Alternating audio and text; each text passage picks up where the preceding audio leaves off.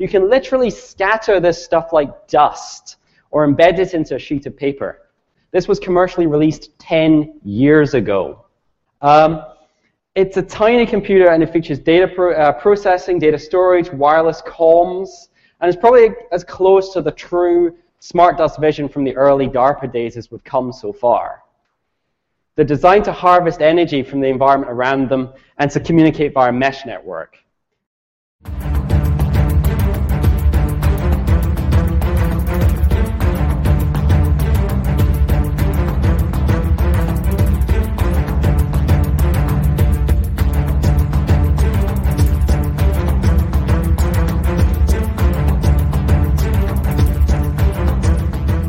Welcome to the Daily Wrap-Up, a concise show dedicated to bringing you the most relevant independent news as we see it from the last 24 hours. Saturday, January 20th, 2024. Thank you for joining me today. Well, I apologize for being a little intermittent in the last so many days. I've been dealing with, as I let you know before, for those that live in places where it snows all the time, you probably make fun of me, but we have had some, I think it was about 6 or 7 inches of snow here in Tennessee, and it was, essentially forcing me, or rather choosing to stay at home in order to, be safe and so on, but also just because it's difficult to get out. But in the process, there's been a lot of outages, and I forget the reasoning behind it, freezing lines or something like that. But the point was, it's been wildly intermittent here. As you guys saw last time I was live, it dropped out in the middle of the show. So unfortunately, I'm still going to do it from here today. Probably tomorrow I'll go back to the office, but just a heads up, today's show, I can almost guarantee, I hope it doesn't happen, but I'm all day the same thing. It's been kind of on and off. I had to get a show out today. So just bear with me. If we do lose connection, just stay on. I will bring it back, and no matter how long it takes. So just make sure you, stay with us. Now, today is an important show because obviously there's a lot that I haven't gotten to, and a really important follow-up that I wish that I had during the last show. And today in general, it's going to be a long one. I'm not going to try to shorten this. I'm going to take my time and go through all the stuff we need to get to. It's probably going to be a longer show. I'm going to start with the Internet of Bio-NanoThings, which is really concerning. And this is not a new sentiment or topic. We've discussed this before. It's about a new study that I saw Orwell share with me from a post from Amazing Polly. And it's a really, really alarming development that's pre-COVID, but that is exactly what we've been concerned about. And I mean, to be honest, if you pay attention, these things aren't secret, even though it's conspiracy theory to the average person, but it's stated in public research, there's scientific documentation. So it's not that the actual idea in and of itself is, bombshell news, but it's how this overlaps with what we've already been covering, and just how incredibly alarming and invasive all of this is. And it's really about turning your body into the communication system and utilizing your body's own natural processes to communicate with the nano devices, with other outside, device is the best word, but, installations, locations, as well as actual controlling of your body and your body's processes. It's all right in the documentation. It's terrifying to me. So I had to follow up on that, but we are going to get into a lot today. I'm going to talk about an interesting overlap with the Patriot Front again. I just saw them marching, and I wanted to make a point about that. We're going to talk about Yemen and an amazing article written by Robert, as usual, and follow up on what has happened since we've discussed that topic, and some other points I think are really important. An overlap of Iraq and Syria, but both topics to be discussed in regard to Iran and how important this really is. And likely not for the reasons that many, two-party illusionists may think. And we're going to talk about, in general, to the latter half of the show, about Israel and Gaza and a lot of the developments there. Very prominent pro-Israel accounts being censored on Twitter, and I think I understand and know why, and I'm going to show you what is being allowed, what's being removed. It's a really important catch, and it's been deleted, but we have it on the way back machine, a post by an Israeli government representative saying something that's outlandish. We'll get to it all. And we're also going to talk about a lot of other developments, something Dan Cohen broke, which is Jerusalem Post seems to be covering it, but apparently nobody in the corporate West media wants to talk about the fact that Israel gassed using poison gas and a hostage in Gaza The mother is now calling attention to this, saying he was poisoned and you guys are hiding that information and nobody talks about it. And it's incredible. And the first, it shows you that they're using poison gas in civilian areas, but also that they continue to kill their own hostages by the very process they claim is meant to save the hostages. It's absurd. And we have a hell of a lot more to get to than just that. So make sure you stay tuned today. And again, if we drop out, please just hang with us. We'll come back as soon as possible. And again, that's because of the internet connectivity issues here. So I'd like to start with I really, really want this to get more attention. It's so frustrating to me how this topic seems to just get disregarded by so many people. And I don't even mean that in a nefarious way. It's just there's a lot going on in the world. But my God, this was an important interview. Scott C. Smith and I had a discussion on the 18th, entitled "EPA and Norfolk Southern Continue to Hide East Palestine's Dioxin Poisoning." And it's almost like the story has become so common that it's like you hear the story that, well, they're still getting sick, and they're like, oh yeah, wasn't that the story a month ago? Yeah, but that it was a month ago, and the month before that, and a month before that, and it is still that story today. And not only that, it is getting worse. After a year, people are getting sicker in this town, and not every single person. And that's the good news he talks about. It's not all encompassing. It's not the entire area, where there is some good news to what he's finding. But it is very clear, based on his 22 different visits to this town and all of the testing and the results, by the way, that align with what Texas A&M found, what multiple other independent testers found, like Andrew Welton, as well as the fact that their own team from the CDC went and half of the team got sick with the symptoms you'd expect if they were suffering from dioxin poisoning, as well as the mixture of the other issues that are there that they're still pretending don't matter. It is absolutely blowing my mind how important this story is, and just nobody seems to talk about it. So Scott Smith is going to be following up, and we get into a lot, by the way, a really important follow-up in regard to all the stuff that I keep telling you. This was just the interview we had from June 6th, but these topics, the confirmation from Scott, who is an expert in this field, that not only are they still continuing to get sick, and that the testing, as I'll start with this one, is unreal. This was on the 2nd of July from 2023, 14,000, that's not a typo, % more dioxins being found in the filters of people's homes than in the general control level that even I think he said was 6 parts per trillion. That's the control that you'll find in the background, which, by the way, shouldn't be there. That's because your government doesn't care about your health. It's ubiquitous around our country, like glyphosate, but 14,000% more than that in their filters in their homes a year later, or on July 2nd. And it's nothing on top of the fact that we also know, and we can prove this because it was in the hearing, and he confirmed this as well, that it was not a controlled burn. It was an uncontrolled burn, then that it was unnecessary. He confirmed for me that yes, and I didn't need this because we already have the data coming from their experts, but Scott himself confirmed that this was treated vinyl chloride. And even more importantly, and this should be huge, he confirmed for us on the record that they knew, I forget the term he used, but that the actual material, the vinyl chloride, was already cooling down. And yet they hid this information from the volunteer fire chief and then pressured him to make a choice, knowing he would choose to do the thing he thought was right without all the information. They made that happen. Now, the real question is why? Why did they want that to happen? Why did they race the train? Could be money, certainly possible. I quite frankly think there's something much darker happening here. But they got the train out of the way. They even laid tracks back over what was there only to dig it back up. And the point is that they're still sending this material all this time later to places we can prove, that I can prove because of my work speaking to them on the record, that they don't have the capability to even deal with dioxins. Most of the places are burying this stuff. This is guaranteeing this will spread to other states all across Ohio. I mean, guys, this should be the story of the century. Anyway, I just hope you guys will follow this up. Help me get this in front of people. This is important. And Scott's going to continue to do more work. And on top of all of that, he's being hounded and censored and seemingly almost threatened is not the right word, but almost taking action that's meant to make him feel like something's going to happen from the EPA and from basically they're working with the whistleblower group or this. It's all the information is in here. I forget the name of the group off the top of my head, but it's a group that they're trying to FOIA request information. They're trying to call this out, as well as the fact they're calling for other whistleblowers to step up, firemen that are out there, good people at the EPA that are only starting to realize that what's going on there. Speak up, reach out to myself, to Scott, to anybody. We need you.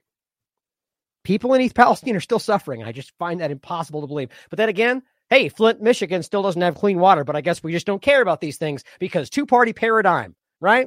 Two-party politics, Trump and migration and immigration, all the wedge issues. Let's ignore the immediacy of all the problems that actually matter, but, whatever. So then I'll include the Clean Harbors waste disposal, which he confirms yet again is a huge scandal that they use these companies every time. They don't care about your safety or your health. Now, let's talk about in this segment, but kind of a couple quick points, overlap COVID-19, the kind of overwhelming obviousness of what's going on regarding the injections and the heart attacks and myocarditis, but how this relates to what we just talked about yesterday. And I actually included this because somebody tagged it down here, but we talked about this, not yesterday, on the 16th. Gain of function's newest brain virus, and I put that in quotes, and genetically engineered proteins to control, everything. And this is not hyperbole, guys. This is exactly what their science is leaning. And even if you think it's some kind of forward leaning in the next 50 years, it's still what they're telling you. And I quite frankly think they're long past that. I think this has been on the table and actionable for a long time. And if you really want my honest opinion, as I know you're here for, I think it was involved with the COVID-19 deployment of whatever they gave people. That's my personal opinion. I see everything lining up far too well. But you guys please come to your conclusions and hear me. I'm not stating that I can prove that. Just my opinion. Now, Chief Nerd posted this yesterday. Increasing... Oh, he's just reading, by the way, directly from this article, which is hilariously stupid. 18-year-old dies of heart attack at coaching center. Why are youngsters experiencing cardiac arrest and tips to prevent it? We're baffled, guys. It's always hashtag baffled. That should be the immediate point. Put that out there. We know what you're talking about, right? Oh, and by the way, just a quick shout out. I've been saying all the other reasons with everything was going on. Make sure you don't miss this. I gave it a shout out with his last article, but right now Derek is talking and John Bush are talking. They're involved with the greater reset, and discussing actual solutions. Make sure you check that stuff out. And I should say, by the way, since I'm mentioning it, and I'll include this for you guys. If Derek is about to go, at the end of this month, probably I think next week or at the end of this month, going to be going to San Francisco to cover what we believe and hope will be the culmination of the fluoride trial. Even though all the data is already public and he's already broken it all for you, fluoride's hurting people. They know this. Their data shows this. They've just been keeping it from people's view. We're basically trying to fund the trip in regard to airline, hotels, and what he's going to be doing there. If you think it's important, all this is going to be going to this specific trip. So please help if you think this is important. I frankly think this is monumental. Include that for you guys. Now, Chief Nerd shares this, and this is what the article says in regard to we're baffled about an 18-year-old dying while exercising. It says increasing instances of heart attacks, especially among gym goers, have ignited concerns about the vaccines, myocarditis? No, none of that stuff. The level of awareness among fitness enthusiasts regarding the appropriate amount of exercise. Are you kidding me? I mean, I almost laughed out loud when I read that. Like, of all things, I mean, it's like a no-brainer. Are you actually, it's like, okay, it's like when you, I'm trying to think of a good example, like when you're weightlifting, right? Do you blame the weights when you pull your back out? Or is it because of, I guess that's not the best analogy. The point is, all you're literally aiming at is the exercise. Well, exercise by itself, I guess, could be the only reason. But I even take that back. It's the same way we misunderstand how health works. If you're out there exercising, even if you go way too far, your body is its own limit for the most part. And I guess maybe you could push to some breaking point. But if you have a heart attack, it's usually because there's something else there that was the problem. And the exercise was simply the catalyst that caused it. Not just that you exercise a lot. And if that was the case, we wouldn't just see this weird spike all of a sudden. Are we pretending that people only start exercising more post-COVID? I mean, it's just such a mindlessly, brain-numbingly stupid thing to do. We all see it. Seemingly everybody, including people that no longer take these shots, who swore that we were supposed to, but that don't take them anymore, even though the government tells them to, we all see it. They're just much more quiet about it. The point is, my God, people are dying getting myocarditis, having heart attacks, having thrombosis, having blood clots, all because of this dangerous gene therapy that they gave people that, quite frankly, what we're going to get into next, I'm telling you, is overlapped. And I think that whether this was the large test or this was setting up for something else, we'll make all these points today. We have many times before, but my God, I just can't. I hate to laugh at it because it's so serious. It's an 18-year-old dying from a heart attack while exercising. An 18-year-old. Now it says, according to medical experts, while regular exercise is undeniably crucial, there are inherent risks associated with it that cannot be ignored. Again, that's not even a fair, accurate statement. The inherent risks are what we all already know. Pulled muscles, you could have heat exhaustion, whatever else, but not a heart attack just because you work out too hard. I'm telling you, I would argue that there's something else that caused that, not the exercise.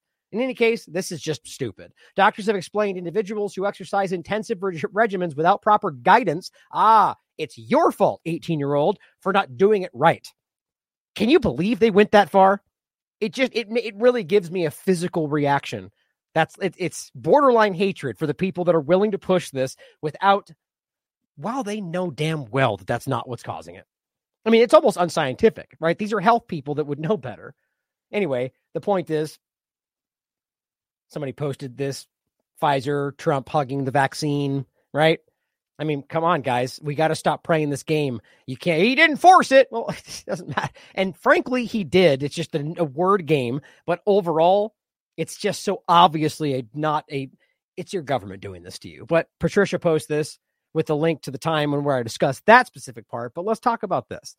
The gain of function's newest brain virus was a recent, I didn't include the link. It's in this show itself, but a new gain of function work that John Campbell covered, where it's gain of function. There's no denying this. It's obvious. They used a variation of a coronavirus to make it dangerous, infect humans, and apparently it caused like 100% mortality and caused these very weird, anomalous brain issues and brain viruses. What else is doing that?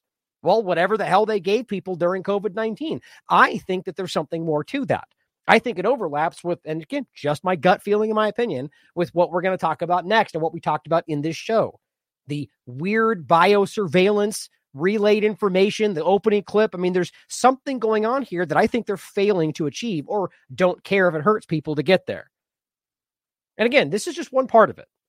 Like, it could very well be the most important and the only thing they care about, but don't take this as this somehow challenges other theories about other things that have happened, origins, and so on. This could very well just be one part in a large, multifaceted story. Now, we just talked about this. It's one I was going to include. The human brain cloud interface. Now, this is from 2019. Same year of what we're going to talk about here next.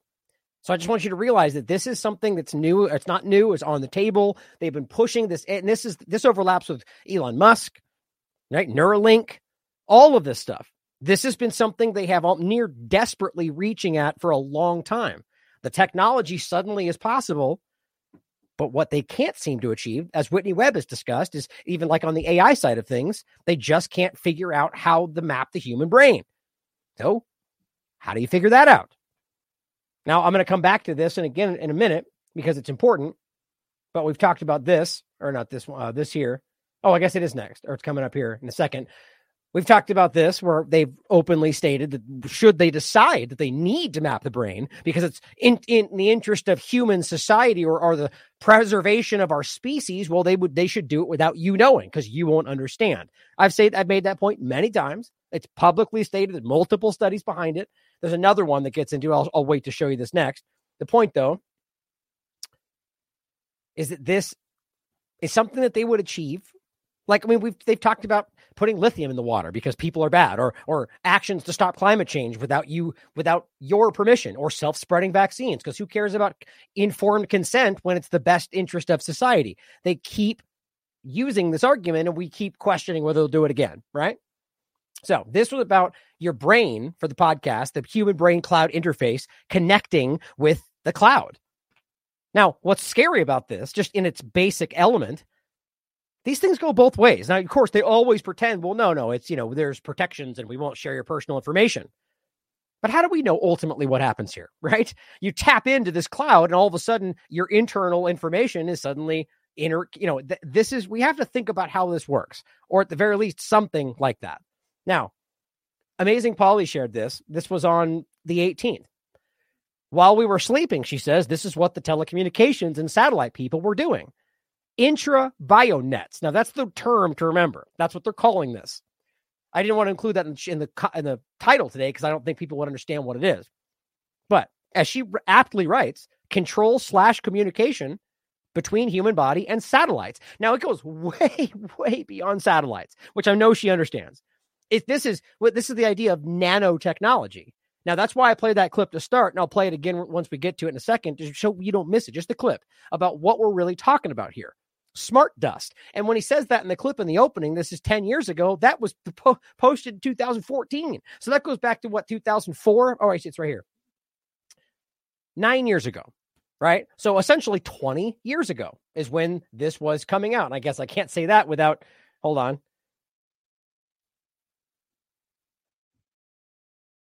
This article, which I won't go into in depth again, but they've blatantly, openly stated this in the bioconvergence document that in 2002 they said they revealed their 20-year plan to alter evolution with nanotechnology. I just find it hard not to see the overlaps.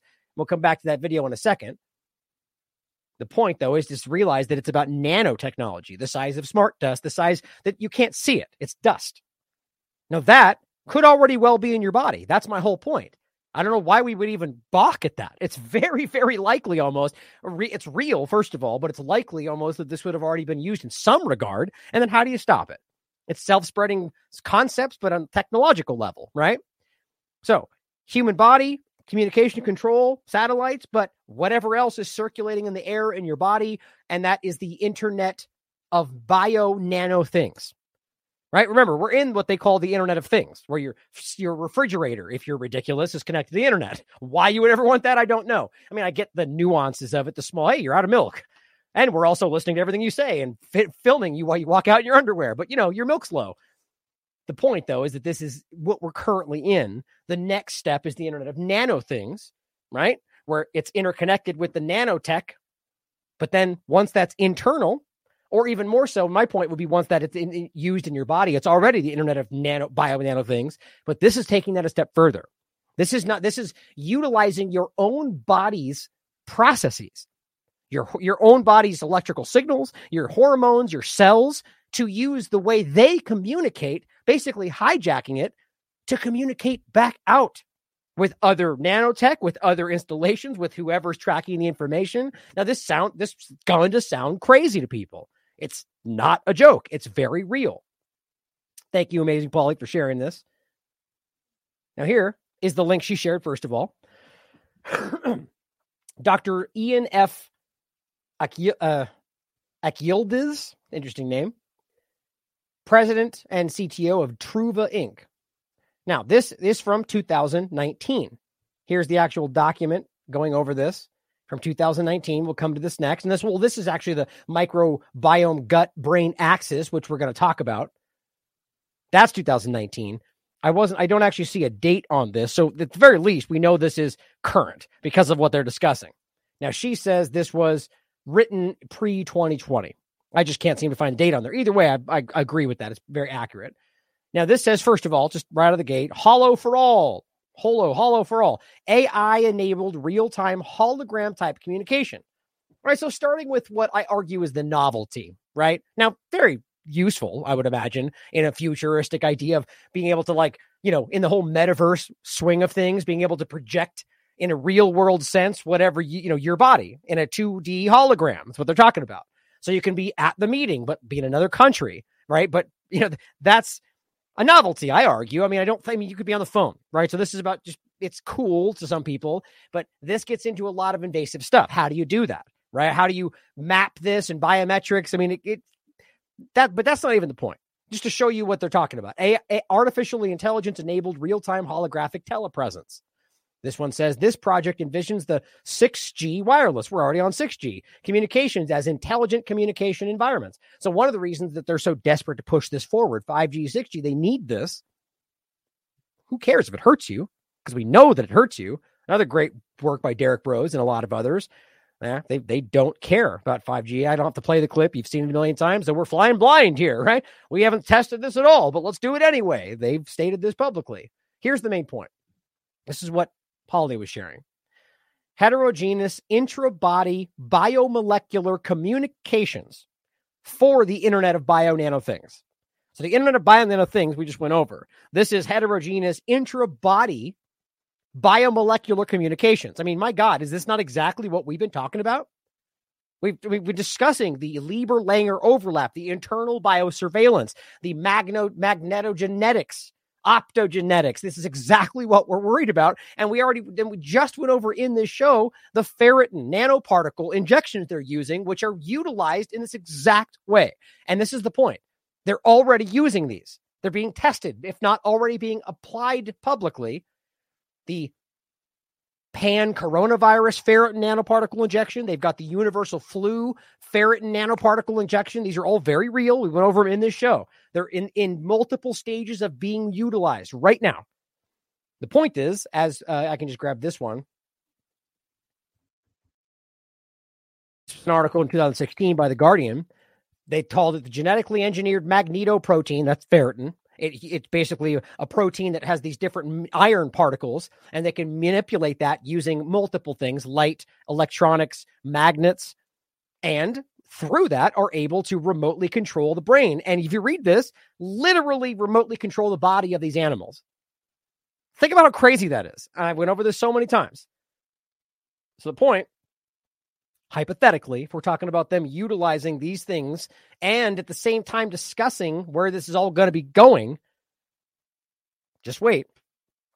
So it goes on to say the goal of the IntraBioNets project, foundational models of heterogeneous interbody biomolecular communication network links for the Internet of Bio-NanoThings, that's the IntraBioNets, is to address fundamental challenges in the development of a self-sustainable and biocompatible network infrastructure to interconnect the next generation nanotechnology, the next generation, and synthetic biology-enabled electrical and biological wearable and implantable devices, i.e. the Internet of Bio-NanoThings. Remember even the implantable devices was a conspiracy theory during COVID? While the constraints concerning the size, environmental, and biocompatibility faced by these devices greatly reduce the practicality of classical telecommunication solutions, their direct contact with the human body, where the cells naturally communicate to interconnect into networks, the way your body naturally works, suggests the possibility to exploit, I love the word, these biological communications for their interconnection. So the exploiting, and we'll get into more detail in the next one, how your body operates for this communication purpose. What they'll state is for your benefit, of course, as always, when it's very rarely the case, if ever.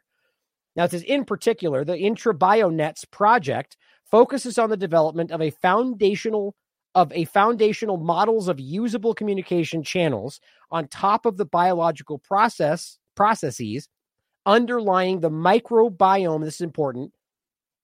Microbiome gut-brain axis. That's what this whole thing seems to be aimed at. So clearly the microbiome it's very important to health. So now we're going to be talking about using nanotechnology to utilize this system for intercommunication and internal and internal biosurveillance and relaying that information amongst other connective mesh networks and whatever else is cataloging this. Gee, what could go wrong? Composed of the gut microbial community, the gut tissues, the enteric nervous system, your intestines, and their intercommunications, drawing from cutting-edge research in physiology with the aim to realize minimally invasive, heterogeneous, and externally accessible, that's important, electrical molecular communications to transmit information between electrical and biological devices. I mean, it's very clear. It's very, very, very clear. There's no way you can call this conspiracy theory. This is real-time work that I quite frankly think is already being tested. They're talking about using the internal system of your body, hijacking it essentially, pirating it, if you will, to be able to communicate between the electrical devices. Now, that also means, like we're going to talk about in a second, the smart dust. That's the nano side of it, not just some refrigerator, right? It says the outcome, and then with biological devices. Now, that what's funny about that is that it can either mean a device internally, which I don't even think you can call that a biological device. That I frankly think that just means human beings. Devices, though, we're in the age of technocracy, right? Transhumanism is the real point. The outcome of this proposal will establish the basis for a completely novel transdisciplinary networking domain at the core of the next generation biomedical systems for pervasive, perpetual, and remote healthcare. My God, I mean, that's right on the nose. They're talking about the healthcare aspect of this. Quite frankly, it goes way beyond healthcare, but that's what they're framing it as, the next generation of biomedical systems for pervasive, perpetual, and remote healthcare. Is that what you're asking for?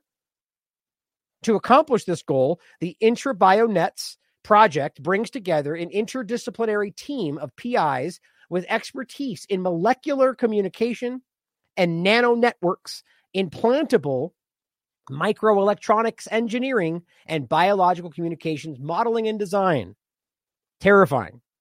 So here, this is the microbiome gut-brain axis, and exactly like they discussed, as a biomolecular communication network for the Internet of Bio-NanoThings, 2019, right before this all started. Wonder what they were doing and testing, right? I mean, I'm not trying to insinuate that too hard. It's just my opinion, but I kind of feel something about this. I think that's important to share with you. Now, in the abstract first, it says, in the development, and this is what we're talking about, of a self-sustainable and biocompatible network infrastructure to interconnect the next generation electrical and biological wearable and implantable devices, which they're calling, that just summed up right there, the Internet of Bio-NanoThings. It's very clear, I hope. The direct contact of the Internet, which this is the little acronym to remember, IOBNT, Internet of Bio-NanoThings, which, by the way, is interesting. That you would think that, as I said a second ago, the Internet of Nanothings, and it's kind of the same thing, right? But the fact that it's explicitly about connecting these two things it's very on the nose. It's transhumanism. Why would we need to mesh these things? You could just have nanotechnology and choose to utilize it, right? But it says the direct contact of the Internet of Bio-NanoThings devices with the human body, where the cells naturally communicate and organize in a network, suggests the possibility, I think the same as before, the aim of this work is to investigate, I think it's all pretty much the same, minimally invasive, heterogeneous external accessibility to transmit information between these devices through your microbiome gut-brain axis. So it's your brain, I mean, this is so mind-blowing to me. Composed of the gut microbial community, the gut tissues, we just read that, a framework to develop the network infrastructure on top of the biological processes. So I just want you to really hear what they're saying. For those that might not think, they're utilizing your natural processes to piggyback, essentially, to be able to send information to communicate control. Underlying this microbiome gut-brain axis and the intercommunications among its components is proposed.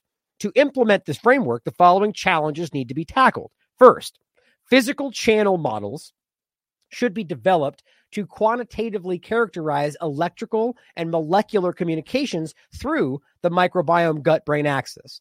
Second, novel technological solutions. Now think about this. This is 2019, right? So these are what we need to deal with. Physical channel models to be developed. Well, how do you do that? Well, you deploy something that's physical. But I'm not saying this is necessarily what happened, but we need to ask whether this is what 2020 was all about. Second was novel technological solutions in information modulation, coding, and routing should be developed. Well, I keep talking about this, and we come to the place where the technological advancements meet what their planning was. Maybe this already happened. Third, to support these efforts with experimental data. A first-of-a-kind implantable microbiome gut-brain axis network probe device composed of a hub connected to an ensemble of electrical and molecular stimulation and sensing modules should be designed and engineered together with an innovative gut-on-a-chip in vitro model system.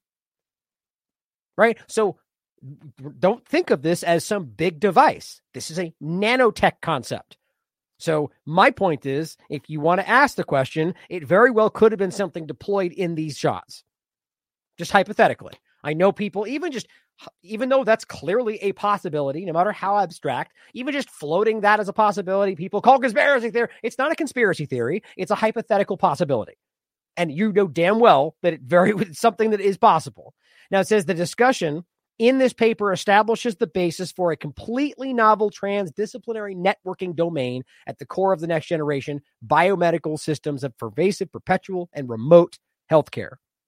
Now, it says over the last decade, the transformative concepts of information processing and propagation in the molecular domain have dramatically reshaped the frontiers of communication and networking research, with biomedicine as a natural application field. Now, why would that be? Is that what the mind naturally goes to when you discuss what we're, I'm trying to the simplest way to frame it, but like all the things we're discussing, the nanotech internal surveillance. I mean, would you immediately go to biomedicine? Does that even seem to make sense to people that are outside this field?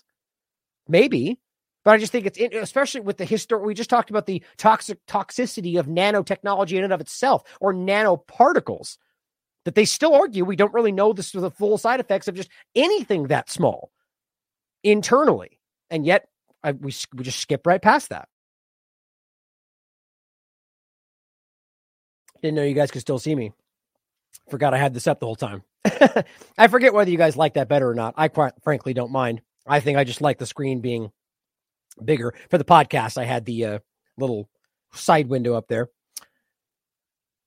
So it goes on to say, as a result, nanotechnology and biotechnology enabled wearable and implantable devices with ever-increasing biocompatibility and optional autonomy are being developed in 2019. Right? So we can't pretend like this is not something that is at the very least being built, let alone, as we always point out, when they state this, it's usually been used and applied for 10 years in some military secretive concept. Nanotechnology and biotechnology enabled wearable and implantable devices with operational autonomy. These devices promise to pervasively, perpetually, and precisely sense, process, control, and exchange body health parameters in real time. Now, even if that's all that it is that something that we want? Your internal bioinformation just constantly flowing back and forth? But that's what we're talking about. When they go, no, Ryan, they promised, they told you it will be, you can choose to opt out. How often has that worked out for anybody? Now it says, these devices promise to, and I love the terms, they pervasively, perpetually, and precisely sense, process, control. That, don't miss that. And exchange body health parameters. Now, when you say you can control body health parameters, there's no misunderstanding that. So this could very well be used as a weapon if you really wanted to. Dual use tech as always. And allow remote interrogation. It's all pretty simple and clear, which we classify under the paradigm of the Internet of Bio-NanoThings. Now, of course, the average person doesn't want to believe this. Will tell you you're crazy for considering that these good people fighting for your health would ever do that. Now, I'm not. We should. The main point should be, it's very rarely, but we saw during COVID that it can be that with the people involved with the research, the Barracks of the world, the Dazacs of the world are sometimes the ones doing this are the ones part of it, but usually the scientists aren't usually the ones that make this a problem. It's the military and the government and that the way they apply it. So either way, the simple tech, the technological possible is there. It's technically possible. We shouldn't be okay with that. This paradigm will enable accurate sensing and control of complex biological dynamics in the human body and eventually, control and relay, and eventually be the basis of the next generation biomedical solutions for unsolved clinical problems, whatever that may be. The baffling heart problem, whatever they want to apply it to. The Internet of Bio-NanoThings is envisioned to be a heterogeneous network of electronic and biological devices, right? So that's like the mesh we're talking about of your random devices, your internal and implantable nanotech, deployed inside and outside of the body, as shown in this figure. Now, I put one of these in the front, but this is some terrifying stuff. Like, just really understand what they're showing you here.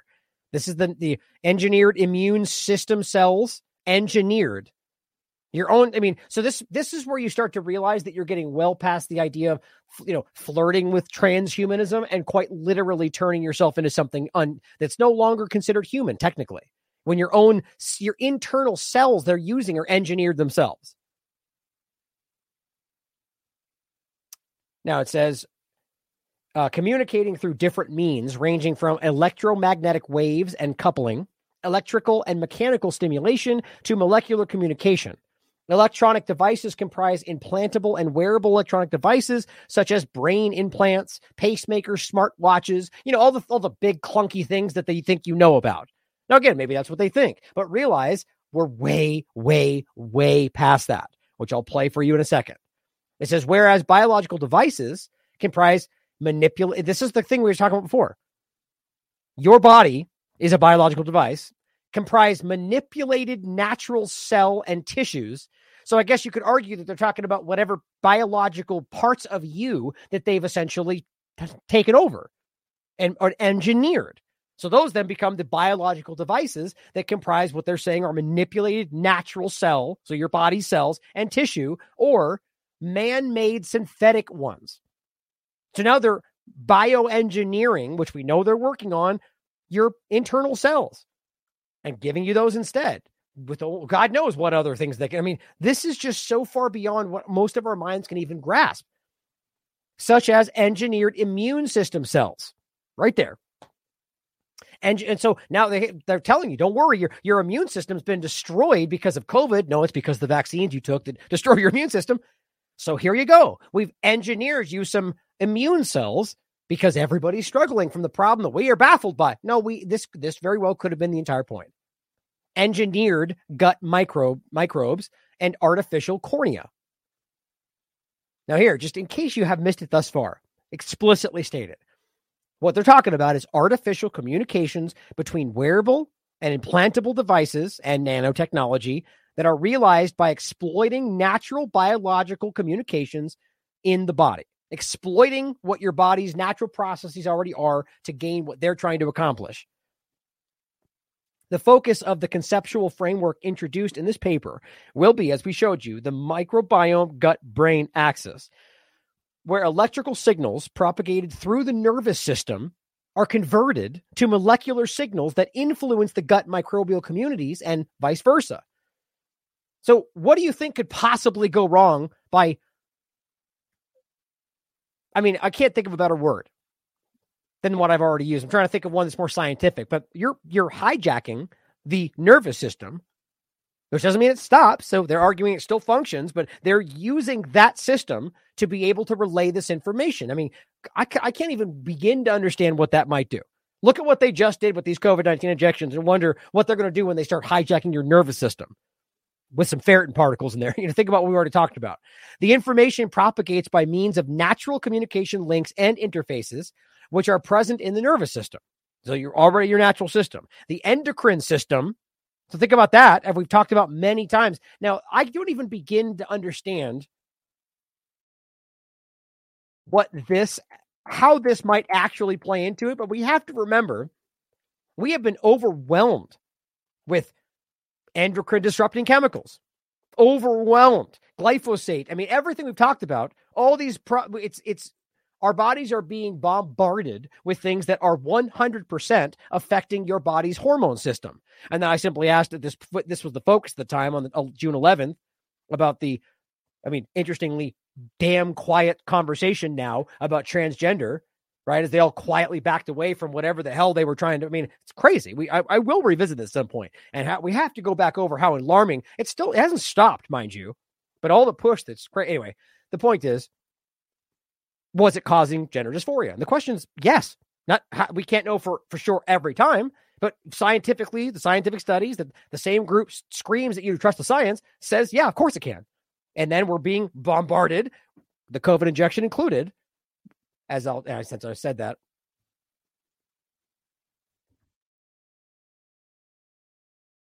Here's the one with Dr. Peter McCullough, who makes this exact case that the COVID-19 injection was part of these endocrine disrupting chemicals. He very clearly makes the point that, yes, the injection's part of that, right? So the question becomes, now back to this, is that part of the larger manipulation? Have we been bombarded with these things over the last however many years to achieve some kind of setting, right? We're going to talk about many things today, but here's one we talked about with George Webb back on August 6th, AI-created drugs, the fake China lab, and specifically being primed with a life switch. Think about how all this stuff connects. Like, I'm terrified that this is already happening. The endocrine system and the immune system, right? So the point, again, was utilizing all of these for this ultimate relay internet of bio-nano-things. The holistic nature of the microbiome gut axis, or microbiome brain gut axis, encompasses electrical and molecular communication domains and interfaces between them. The accessibility of this biome from the external environment through the alimentary canal and the presence of microbial cells, which are genetically programmable as biological devices. Literally telling you, they're talking about microbial cells that they're going to be genetically programming. But natural, I mean, this is just so terrifying to me to realize the kind of stuff that this is Frankenstein stuff. Makes this system particularly interesting to explore in the light of the Internet of Bio-Nano-Things paradigm. That's what they say. A direct communication with this biome will also provide a large amount of data, of course it will, about the health of the central and autonomous nervous system, as well as the gut. Yeah, just a small byproduct. Of course, we'll be scooping up all the data we possibly can about how these things work so we can manipulate them more.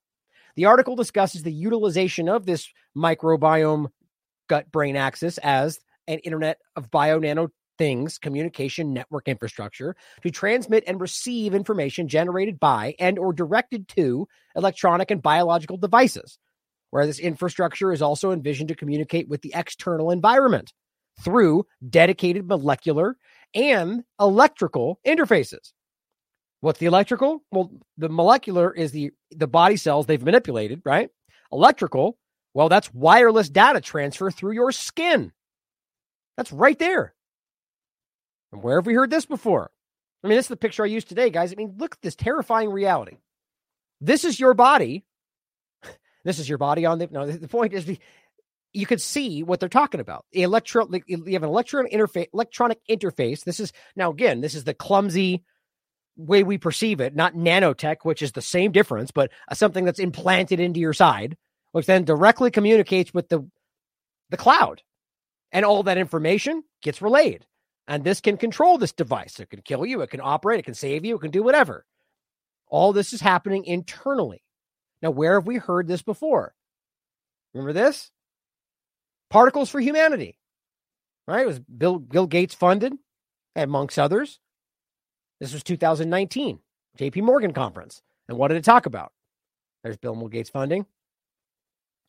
Well, vaccination tracking system for high coverage. It talked about time-released particles. So you can just give them one shot, and over the time, it releases the extra boosters, right? But specifically, one of the solutions, on-patient medical record embedding vaccination information into your skin, right? Just these steps, and this is 2019. This is the same year that this was being published. Lastly, it says, to end this, we present a methodology that comprises both analytical and experimental efforts. The analytical effort builds on top of neuroscience. We just talked about the neuroweapons, the neuromanipulation, and it says bioinformatics to abstract and model with reliable mathematical expressions the propagation of device-sourced information through biological tissues utilized as communication channels, which include the modeling of electrical communications between devices connected through nerves in the gut muscle, the intestines, and the autonomic systems, molecular communications involving biological devices and natural gut microbes through interactions with hormones, metabolites, and neurotransmitters, and 3, the heterogeneous electrical and molecular communications interface between the gut and the central nervous system. The experimental effort is based on the design of a unique integrated network probe device composed of a hub connected to an ensemble of electrical and molecular stimulation and sensing interfaces. This probe device is intended to be first utilized as an in vitro environment, which is composed of an innovative gut-on-a-chip system able to co-culture cells that compose the microbiome gut-brain axis. So the point is these things can essentially hijack other parts of your body once deployed. Then an implantable version of this probe, which explores wireless power and data transfer technology to establish connectivity with the external environment. It's exactly what I'm concerned about, exactly what they've always been striving for, is to be utilized into laboratory rats to collect in vivo data on this communication. On top of these models and experiments, as part of our methodology, we introduce design elements, opportunities, and challenges to realize the aforementioned network infrastructure. This is, in my opinion, already happening. Now, I'll just play this clip for you. This is important because this guy's, I've gone over this many times. This is the Maker Con. His name is Alistair Allen, the inevitability of smart dust. Okay. He starts off by talking about, where was it? There. The transition between wearables 1.0 to wearables 2.0, and that's exactly what we're talking about. So 9 years ago, he's talking about the wearables and implantables like they're discussing in 2019 as the current reality. Just think about how insulting that is. In 9 years ago, he was pointing about 10 years before that and discussing the smart dust. So if we're discussing, why in that whole breakdown would they be discussing things like your smart watches and your implantable pacemakers when they damn well know the Internet of Bio-NanoThings is specifically tailored towards nanotechnology? I think it's because they don't, and it's even from the scientific level. Why would they keep that from your view? And here's just the quick clip I played. Please watch this whole thing. It's only 20 minutes long, where he discusses how, and it's incredibly alarming. The point is what he's showing you here is 20 years ago. He says 10 in the video. It's a 10-year-old video. You can literally scatter this stuff like dust or embed it into a sheet of paper. This was commercially released 10 years ago. It's a tiny computer, and it features data processing, data storage, wireless comms, and it's probably as close to the true smart dust vision from the early DARPA days as we've come so far. They're designed to harvest energy from the environment around them and to communicate via a mesh network. Exactly like what we're talking about. Now, he goes over a lot of different discussions about the size and what can be done, and the fact that it runs off your own body's processes. Is this not the step one to exactly what they're discussing here? So, again, right on time. 2002, they're planning in 20 years to alter evolution with nanotechnology. So we talked about this a second ago. So the point is, well, their argument would be that this is in the interest of everybody's health, so we should just do it without you knowing because you won't understand. Orwell shared this with me today. Moral enhancement can kill. An interesting step. This is actually before that post, because that argument's been made for a long time. But it's interesting in this ad. It says there is recent empirical evidence that personal identity is constituted by one's moral traits. If true, being your morality or integrity, if true, it says, this poses a problem for those who advocate for moral enhancement. That's this. Specifically, in this case, moral bio-enhancement. Because this could be talking about, giving somebody lithium in their water without them knowing it. That's a moral enhancement. They argue it would make you more docile or more whatever. This is about bio-enhancement. So that's about the nanotechnology or changing I guess you could kind of overlap the two, but the point here is they're simply saying that they're arguing that your moral traits are what make you who you are. So if true, it poses a problem for those who advocate for do this, or the manipulation of a person's moral traits through pharmaceutical or other biological means. It says specifically, if moral enhancement manipulates a person's moral traits, and those moral traits constitute their identity, well, then it's possible that moral enhancement could alter a person's identity, which, quite frankly, is exactly what they want, guys. It says, I go a step further and argue that under the right conditions, moral enhancement can kill the subject of the enhancement. I then argue that these conditions are not remote. The point is not actual like death, but that you just don't exist as the same person anymore. It's kind of terrifying. So all of that, I think, is important that we do not miss that we are in this already. And we are still pointing at big clunky chips and wearables when in reality, guys, this is already in front of us. And I am just terrified that this is already happening.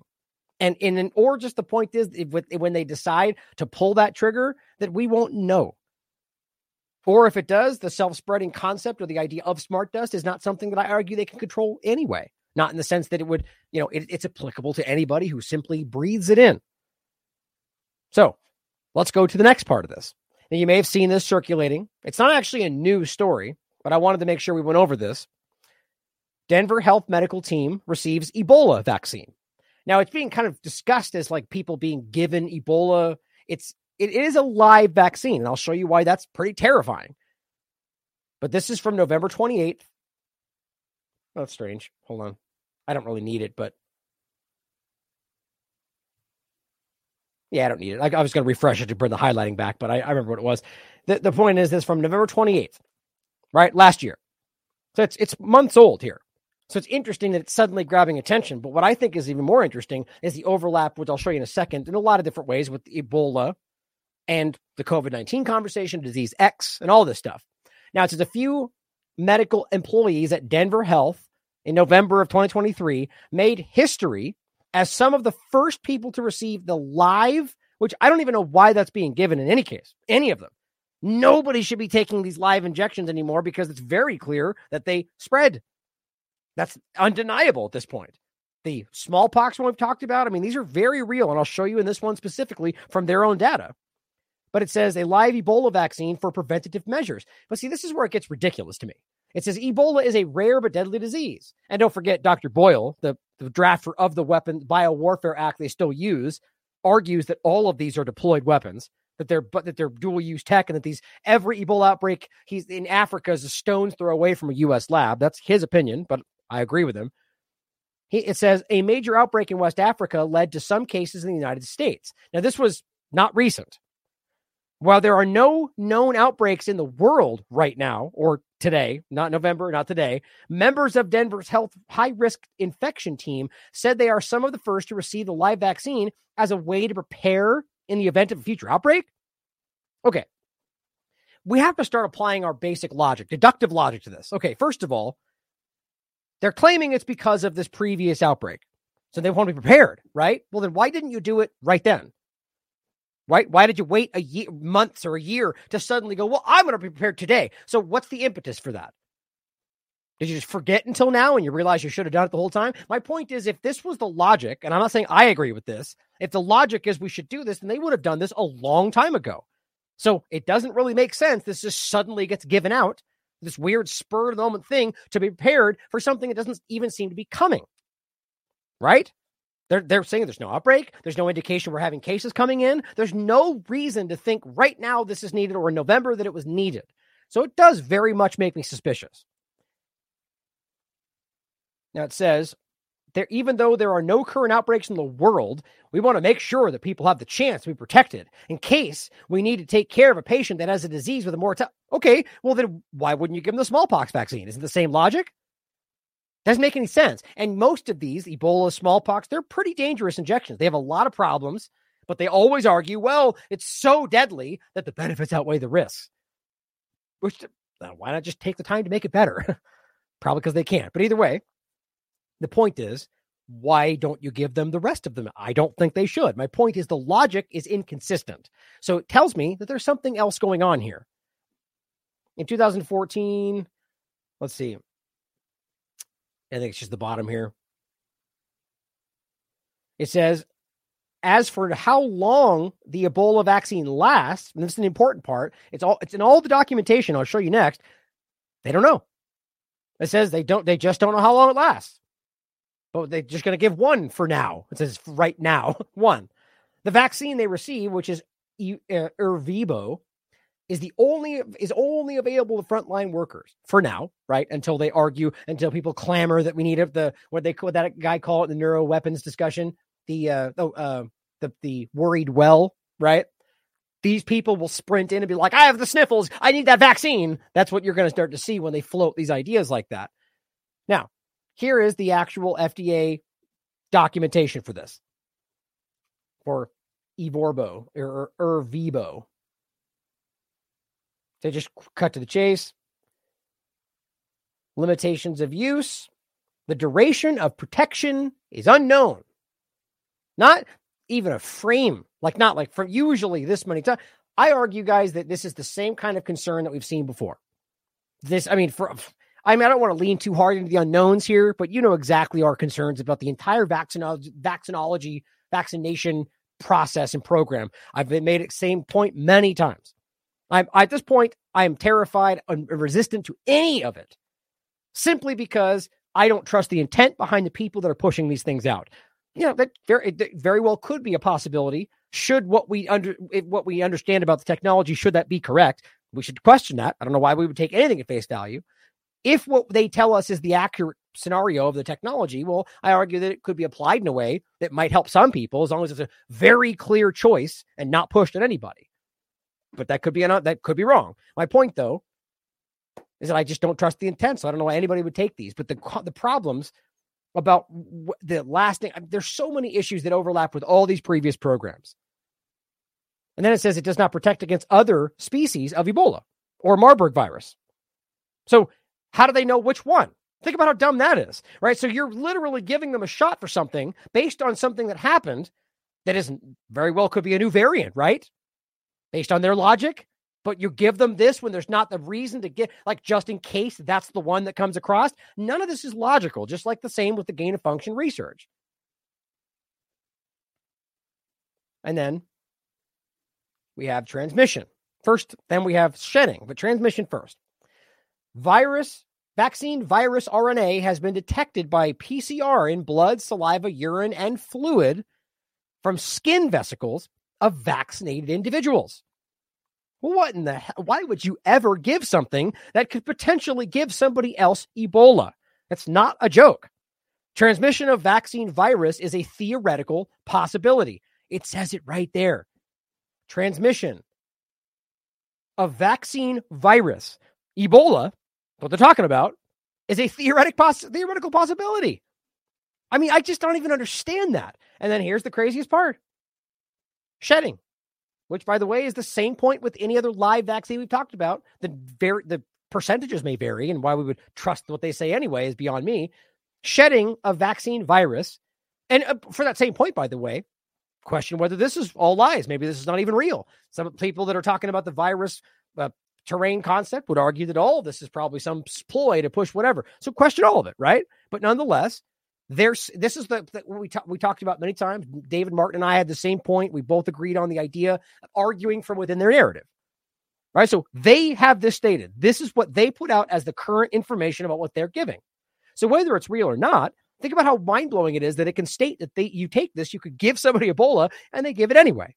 It says shedding of vaccine virus into the urine or saliva was evaluated in 359 participants enrolled in 8 different clinical studies who were vaccinated with specifically Ervibo or lower dose formulations.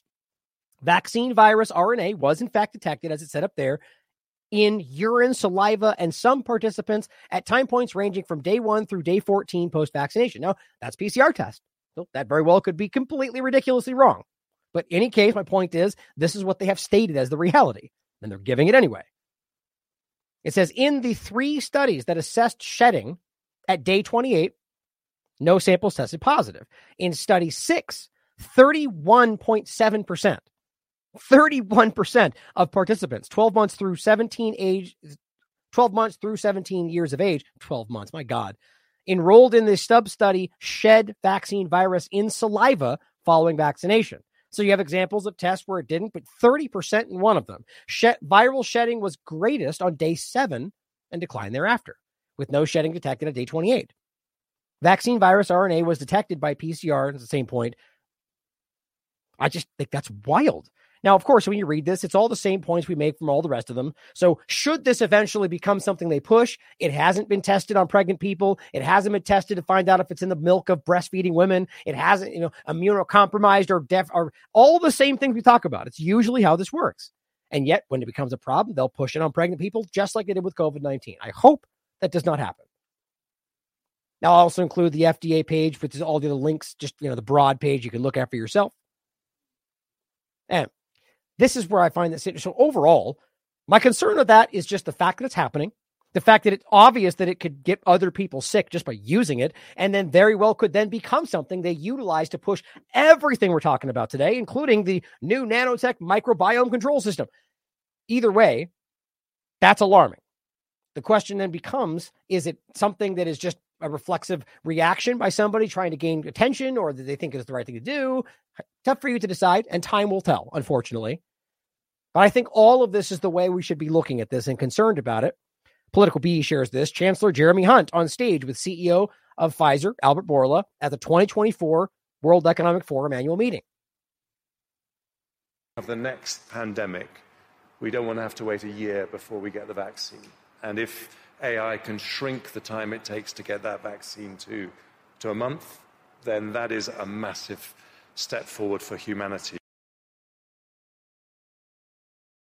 So perfect. So artificial intelligence used to create the next thing. It's now that's by the way overlap with the platform discussion. So all of these things are going rapidly away from what even the classic system from before, which was wildly flawed, just like we're talking about, but with less testing, with less control, which is mind-blowing.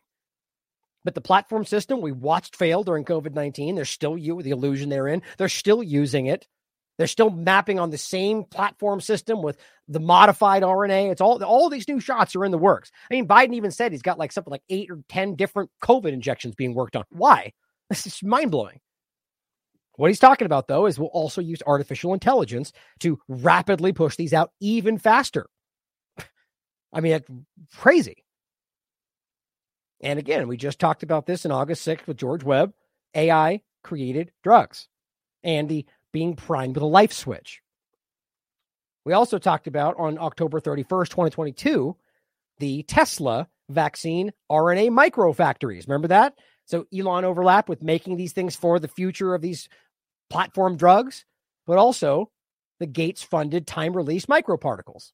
All right? That's the thing we showed you with the particles for humanity. That all of this seems to kind of overlap in the same direction. Now, Dr. Jason Dean, I'm not familiar with, shared this, and I just think it's an interesting point. He says, I have a researcher I've been speaking with. This will most likely be next, in his opinion, and they have a list of them. He says he hopes he's wrong. It says it's most likely called TARS, Transmissible Acute Respiratory Syndrome. But what's interesting is this is at the beginning of COVID-19, this name was floated. He says, don't panic, don't get scared. These are not natural. They are manufactured gain-of-function bioweapons. That seems to be the pretty predominant opinion right now. The bioweapon was created to take advantage, use the manufactured spike protein, patent attached in the study, in order to infect a genome with Marburg or Ebola qualities, along with bacterial toxins. It's chimeric and designed for a maximum fatality. We did test it already, and it's testing for at least 5 different bacterial-like frequencies. Interesting. Now, I can't really confirm his statements in that, but here's the study he points to. I just think it's interesting, the timing of these conversations with the Ebola injections and how that very clearly overlaps with all the different things we've talked about all the way, even before COVID-19. Here's the actual study. Oh, I did have it highlighted, but I guess I don't know why that stopped working today. The first, disease X, is caused by a highly transmissible acute respiratory syndrome coronavirus. I think I remember what it was, but it says based on the announcement of the WHO in 2018, which kind of confused me at first. What they're actually talking about is the announcement in 2018 of the hypothetical disease X, the same thing they're doing right now, mind you, which, by the way, weirdly prefaced exactly what later happened. They said because of that announcement, the Wuhan pneumonia caused by an unknown, they're talking about the COVID-19 discussion, or rather SARS-CoV-2, should be recognized as the first disease X. Right? So in 2020, they came up and said, that's disease X. How would they know that at the time in June of 2020? I mean, it's interesting, right? I think there's foreknowledge. I think we're all beginning to understand. It says later the pathogen was identified to be a novel coronavirus. That's when they called it 2019 nCoV, I think I closed it. I thought I had that open. In any case, it's that's SARS-CoV-2, they renamed it. But it says which has, they claim, a close relation to what the SARS and from before. But it says, here we suggest renaming in 2020, in June, what became SARS-CoV-2 as transmissible acute respiratory syndrome coronavirus, or TARS-CoV. Interesting, right? Now, in any case, the point is he's saying that that's what he thinks. He's predicting that will be the next term that's used. Very interesting either way. Now, just food for thought. Because I worry about how this plays out and the overlap with these discussions, Ebola and so on. Now, all of that, I really do think is super important. Like what they're currently pushing, the fact that they're still using failed systems and standing on these failed systems to push the new invasive interconnected system like the Internet of Bio-Things under the same guise, that this is what's in your interest for your health and the interest of society, when so far they don't seem to hit the mark too often. Now, let's get into a quick point about the Patriot Front, and let's talk about some foreign policy here that I think is important. This came out today. It just keeps happening. This group, it's so ridiculous. And they're back to the FBI killers now, the khakis and everything else. Just so we understand that I've broken this, it's very possible that everyone in the group, average people, believe what they're doing, but I've proven that the people in leading this are directly tied to the Azov movement, right? And of course, now they're holding signs that say Zionists in the government. Isn't that too convenient? Which is very real, by the way. But the idea that that's what they're pushing, because then, of course, they can argue it's all racism and anti-Jew hate and all the things. It's too exact, right? Now, we've gone over this. The Patriot Front, January 6th, and the Vanilla ISIS PSYOP, all the very clear evidence, the way that the police handle them, or rather don't do what they're supposed to. So they're from taking off their masks or whatever else, or loading them back into the U-Hauls, letting them, all the different things we've covered show you that there's some weird dynamic going on here. But that's not even the most important part. The leaders of this movement are directly tied back to the Azov movement, which is directly controlled and influenced by the U.S. government in Israel and other groups involved. It's not even hypothetical. As I wrote in this article, or this show, March 30th, 2022, not just Azov. Documents prove the CIA has been cultivating fascism in Ukraine since at least 1948. Starting with the Ukrainian Organization for Ukrainian Nationalists, which was a fascist entity. And that is what became later in these different groups. And one of them is the Azov movement, which has now overtaken the country. The point, that is directly connected. Now I'm going to show you why I think that's important. Now, this is just showing them marching around, being the manipulated group that achieves whatever end they're supposed to, in my opinion. And it's very ridiculous. This says 90 to 150 people identified as the Patriot Front and recognized as a right-wing organization are advancing towards 9/11 World Trade Center. Of course, the point here, as I've shown you many times, Haaretz, 2018, talking about why Israel's arming neo-Nazis. That seems confusing unless you understand what Zionism really is, right? And this is about Israel arming the Azov militia. Even more importantly, if you pretend that suddenly they're not the crazy Nazis that they used to be, well, this is 2018 when everyone in the corporate media was going, they're all Nazis. They're all dangerous. So ask yourself why Israel was arming them, because this is exactly what we're showing you. This is not real. They're using this against Russia. They're using this to achieve these exact ends, which was, I'll actually include this one too. Both these.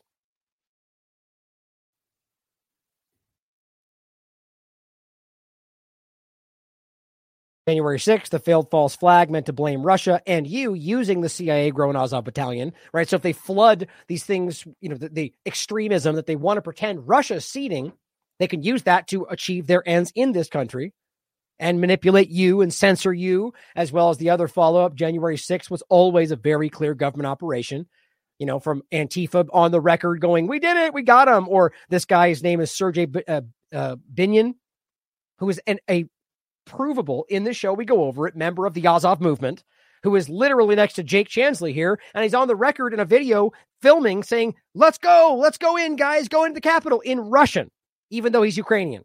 Very clearly, this was all meant to be exactly what we lined up. It's very, very obvious. All of this connects. Israel arming them as well as Hamas, right? Israel have been arming Hamas for a very long time. It's amazing that people still dismiss this.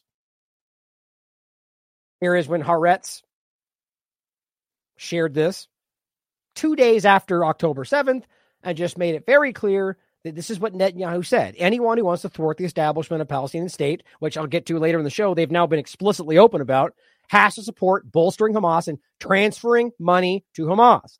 This is part of our strategy. They still act like that's not true. It's publicly stated. It's very, very clear. So the point is, they're arming the Azov movement.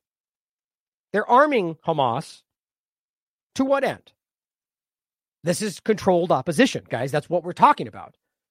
So the point is, and this is a screenshot somebody shared with me. Thank you for catching this. They keep pushing this right now. Only a matter of time. Only a matter of times. That's ridiculous. Of course, they would misspell it. Until Hamas hits small town America. See, this is what the point was always about. They've just shifted away from the Azov stuff to something else, but it's all the same entities and the same manipulations, CIA, Mossad, overlap.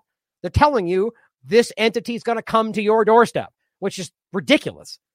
Not in the sense that they won't do that and say that's what's happening, but the idea that a natural, or whatever you want to call it, a group in an open-air prison in controlled, occupied Palestine of 30,000 strong people is somehow going to be attacking countries. It's ridiculous. Because and don't forget, even Netanyahu's almost openly threatened that that's what will happen if they don't let him do what he's going to do. Then you see this person going, oh my gosh, we're in D.C. and look, there's an armed guy wearing a Qassam Brigades patch. A Hamas terror group. No. I mean, the idea that this is not even remotely the right statement to make about them anymore, but the idea is clearly is something that we should be questioning, and how, whether it's entities that are controlled by Israel or whether it's groups that are now fighting for the Palestinian resistance. The point is, I don't buy that for a second. Are we really going to pretend that there's a member of Hamas floating around in D.C.? I mean, it's certainly possible, I guess. But then if that is happening, we need to ask why that was allowed. Aren't they a terror group? How did they fly in? How is this, or why is Israel controlling the leadership in Qatar and working with them to mediate discussions? I mean, everything about this screams that we're being set up. And I wanted to make sure we saw that as we see Patriot Front marching through with signs that say Zionism in the country. Air America. Where is it right there? Zionism in the government. All of this overlaps to the same groups funded by the same people, and it's all being used, in my opinion, the war on domestic terrorism and all these floated ideas to make you think that your neighbor is the enemy, or anybody that is currently calling out Israel's genocide is suddenly a terrorist. Mark my words. I believe alarmingly that something like this is going to be made to happen, or at the very least a false flag entity or effort to be able to swing opinion when they desperately need it. I doubt it will work. And then lastly, on the point of Ukraine, before we finish on some foreign policy, Yemen, Iraq, Israel, I found this really interesting. Sputnik shared this. This was on the 16th. This is a representative, an Estonian conservative, talking about what's going on in Ukraine. Now, of course, everyone's distracted by other things and not even caring about how they've just given up on the thing they told you was the only thing that mattered. And if we don't do this exactly the way we say, Russia's going to take over the world. Oh, look over there. We're distracted now. So who cares? Okay, so you don't care that Russia's going to take over the world, or was that never true? I think you get the point. Obviously, if they thought Russia was, if we don't do this, they'll take over the world, they wouldn't just shift into another point. They've lied. They lied to you about everything, guys. It's ridiculous, just like they're lying to you about what they claim Israel is not doing right now.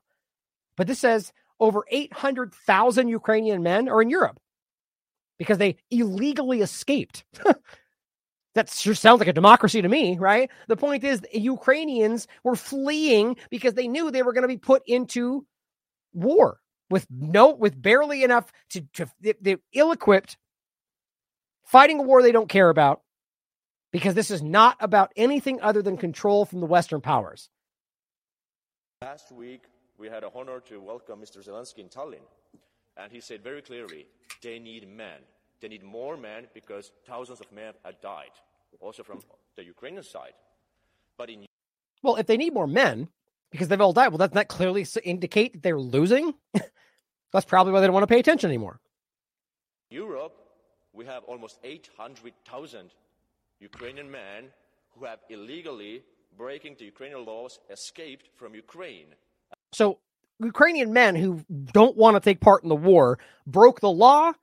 I mean, I guess you could argue that conscription or the draft is something that used to happen, but it's pretty damn archaic, isn't it? At the very least, it shows you that this huge portion of people, probably most of them, don't want to fight for a war they don't believe in. As a cowards. And we need to help Ukraine with those men and also with a military aid that they will not die in Ukraine, that they will fight for Ukraine and they will win this war. To the end. Thank you so much, but it was an important point, I think. Right, so we're going to forcefully deport these people to go back and fight, right? Because we care about what exactly? Supporting neo-Nazis to allow them to continue their genocide against the Donbass people, right? Or what? Stopping Russia from doing something they claim they're not doing, which there's no evidence to indicate they ever will, but the Azov movement publicly states they're going to do what you say Russia wants to do as soon as they have control. All of this is just so childishly obvious, and I think, quite frankly, everybody sees through this today. I've been seeing that for a long time, but not until Israel's part of this, with the Gaza genocide, do people start to fully see what I'm talking about. Now, Robert wrote an outstanding article about Yemen. To simplify, make sure you read this. It's a great article. Why the U.S.-UK attack on the Houthis, and he makes a good point. I still use the Houthis because most people don't know the Ansarallah movement, but that is, in fact, the real name, and we should start using that to be accurate. The Houthis is a U.S. term they use or a Western term. The Houthi rebels, they use it to delegitimize that it is a real entity that is popular support from the people of Yemen. That ultimately is this is the government, a state apparatus, and as he writes in the article, the only state standing up as a state in the world supporting from their state apparatus Gaza and Palestine. And so the point is that what he's saying is it was an act of war on Yemen, not some targeted attack on some rebels. This was an act of war against the state of Yemen because they want to stop the genocide, and that's exactly what's happening. And it also shows you without question, these are some weak people you're looking at. Like, think about how alarming it is, how crazy it is to be, first of all, starving a country for over a decade, blockading it in the same illegal way that everyone's talking about over here, which it's been going on for a decade or more. We've interviewed Hussein al-Bukaidi more than once about what's going on there, like years ago. But they have been attacking and starving and bombing and using biological weapons, to be specific, attacking and doing certain things to create the conditions that cause cholera intentionally. The corporate media couldn't care less. They don't say a peep about this. That never really stopped, mind you. But suddenly they bomb them and the media falls all over themselves to stand up and scream about how bad Yemen is. Interesting how they couldn't care about the tens of thousands of civilians being killed because of what they're doing. That just shows you how feckless and cowardly they are. But also, and I meant the corporate media, but also these two people right here, Sunak, Biden, because what did they do? Well, they said stop. And the Yemeni said, well, you stop supporting the genocide and we'll let everything go back to normal. And they had a little back and forth with the Red Sea. They bomb them to stop that from happening. They say we did it, but it didn't stop them because it didn't actually stop what they were doing. So what do? In an act of just childish frustration, just bomb the country and kill civilians, along with parts of the Ansarallah movement. I mean, it's just, think about how obviously on the surface weak that is. You're using that is a bully. You're powerful to a degree, and that's it. So just like the classic saying, right? If you're a hammer, everything looks like a nail. That's all they have. Read it. It's an important article. Now, on top of that, Belgium cowardly steps in and joins the Red Sea operation against the Ansarallah movement, the Houthis. But that's all they got, right? So now I guess what, the US, the UK, and Belgium now, because everybody else pretty much backed away. Interestingly enough, this is exactly how long have we been talking about this? This, guys, is exactly, I mean, in a way, and again, just like the other conversation, it's never just one thing. It's always multifaceted, whether it's oil or gold or lithium or resources or geostrategic control of certain areas. War has a lot of different reasonings, none of which are justified, in my opinion. But the point here is that we've been talking about, for instance, over here, this is on the podcast, we're showing Saudi Arabia and the kind of waterways around all the areas, the Red Sea, Gulf of Aden, and so the point is the Persian Gulf. Iran, as they've been saying for how long, was that they need to take over Iran, right? Because they want and are desperate to control the Strait of Hormuz, the Persian Gulf area. Because should Iran shut that down, right, which I think is which ultimately I think is going to be happening, not just from Yemen's side of it, but from Iran, if they keep pushing this against Iran, that dramatically hurts their shipping processes, but specifically their oil and whatever else intelligence or apparatus, whatever else they would be doing in that regard. And so that's why they've been trying to do that against Iran for a long time. But then all of a sudden they went after Yemen. I argue it was a combination of just control in all this area, but also because should they go to war with these countries, they know Iran will shut down this area. They've already threatened that. So if they can effectively control the Strait of the Bab el-Mandeb Strait over here between Djibouti and Yemen, well, then they could just simply reroute the other way, right? They tried with Oman. Oman didn't play ball. Yemen stood back. They tried to force in their own control. They've been fighting to put in a puppet of his name is Hadi, that the people pushed away from. The people wanted the Ansarallah movement. He's been operating out of Riyadh for however long. They still pretend like he's the old. They literally, the group that they pretend is the current government, as Robert writes about, are a bunch of Saudi people who have no interest in Yemen at all. The Yemeni people want the Ansarallah movement, which is plainly evident, and yet they just still argue democracy means the guy they want. Shows you how it's everything they do everywhere. They don't care about anything other than their own interests. So the point, they failed to take over Yemen to this point, and I'll make a point about this in a second in regard to even Eli David trying to swing into this, acting like it just shows you how very interconnected this is with what Israel and everybody else is involved in. But then you also have, and you can see the triangle here, the Suez Canal, which, by the way, remember, Egypt was a regime change. As Trump was my favorite dictator, like that's the guy, Sisi was the guy they wanted. But the point is that they failed to control the actual population who is aggressively anti-Israel. And at this point now, because of what Israel's been doing in Gaza, now Egypt and Israel's standing is very different.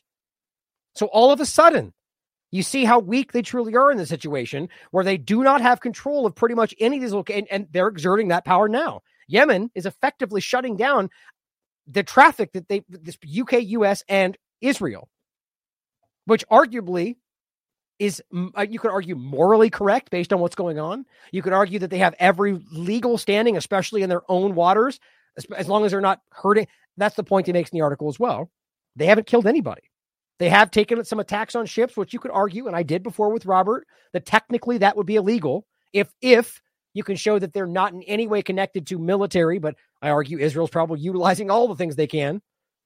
But then the question becomes, why would they follow the law if U.S. and Israel blatantly disregarded it every possible step? Right? We still have to point it out, though, if you want to be accurate. But I think that this is going to explode, and it's going to get worse because the U.S. government is only going to push and do what we just said they do before. They're going to just, what other option? They have force. So they're going to act with force. But realize that Yemen is an occupied territory, just like the other ones we talk about, with Saudi Arabia occupying parts of Yemen and working with the U.S. and UAE and everybody else, which means, same point, they have the right to armed rebellion per international law. That does not change, which means they don't need to be attacked to be able to fight. They're occupied. They have the right to armed rebellion against their occupier. So when the U.S. continues to bomb because they're fighting, the only one in the wrong is the U.S. government and anybody else bombing the occupied. It's important. It says reports from Yemen that Houthis plan to close all 3 waterways if the genocide of Palestine does not stop. And this is what their point is. David Roth Lindbergh expresses their statement here. Oh, wait, hold on. How did that happen? That's weird. It says, this is Yemen's message to the EU is reasonable and to the point. This is from today. It says, instead of EU moving to add more fuel to the fire, they should move seriously to stop the crimes of genocide in Gaza. And then we will stop our military operations immediately and automatically. I mean, it's the same thing they're doing with the conversation of the genocide. The Hamas, and we'll get to the end of it today, they've stated very clearly, if we have a full exchange with the ceasefire, this will end. But Israel doesn't want it to end. Well, the point was they'll give all of their hostages back, which is what Israel claims they're trying to accomplish. But as they've also stated, it's only about eradicating Hamas, and clearly that's the only thing, clearly at the expense of the hostages, that they're trying to accomplish. But the truth is about as well as fully settling in Gaza. They currently occupy it, which is the obvious reality. But they're saying in this case, so same thing over there, they're saying, look, if you just help us stop that genocide, we will stop what you're telling us we need to stop. No, why would, especially when everyone in the world, all the international organizations they usually tell you to look at, are all aware of what's going on. The only groups that seem to be stopping it are the US, Israel, Canada. Would you not give into this? There's something else going on here. It's not just about being right. Clearly, there's moving factors here from Israel's influence. I'm not sure. But it seems pretty simple, right? Until they just keep going. Now, it says, Ansar Allah Political Bureau member, his name is Mohammed al-Bukaidi. My message to the European Union countries regarding their possible participation in a military mission in the Red Sea. The exceptional state of stability and security that Europe experienced after World War II is a result of the moral values that prevailed in its society at the internal level. However, this moral system began to weaken as a result of the participation of some European countries in the immoral wars that America fought outside its borders. We are now seeing its effects in the rise of extreme right. We are now seeing its effects in the rise of the extreme right and the war in Ukraine. So he's talking about in Ukraine, I would argue. European societies must realize that moral and human values are fixed and do not change according to the nationality and religion of a person, and their treatment of them with extreme selectivity that amounts to schizophrenia will expand the scope of wars in the world, which will expand to Europe. There are genocidal crimes committed every day in Gaza, the majority of whose victims are women and children, in full view of the world, and all countries must take serious action to stop them. Unfortunately, the movement of some countries with their fleets in support of the perpetrators of genocide and the silence of others is what prompted us to take unilateral military action to stop it. I mean, guys, it's pretty hard not to see how honest that is. I'm not saying that they are being honest. Who knows what their true intentions are? But if that is the case, who can deny that? And quite frankly, I do believe that's what they're doing.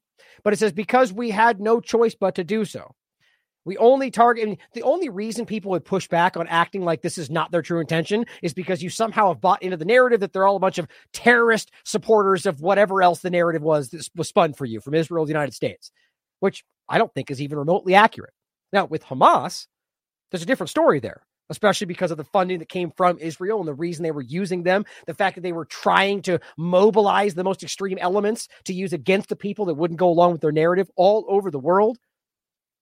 But this is quite different. This is a popular movement this is the same as a Hezbollah discussion. They call them terrorists because they just don't like that they're pushing back.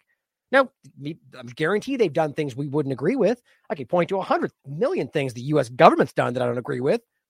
The point is, they're not what they say they are. They are a popular group supported by their own peoples that are more so an apparatus of the state than anything else, like a military. But it says, unfortunately, the movement of some countries with their fleets to support this. Oh, yeah, right. This is, we only target ships linked to Israel, not with the aim of seizing them or sinking them, opposite of what you get from the other side, but with the aim of changing their course to increase the economic cost to Israel, which, by the way, has been huge since this, as a pressure card to stop its crimes in Gaza and allow the entry. So basically, I wouldn't call it nonviolent because they're using violence, but not mortally. And what does the U.S. do in response? Murders people. Indiscriminate bombing for the most part, which is clear.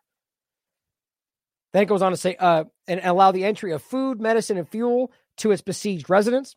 This is a legitimate act, especially since we are in a state of war with it. If the crews of those ships had responded to the instructions of our naval forces, they would not have been detained or bombed.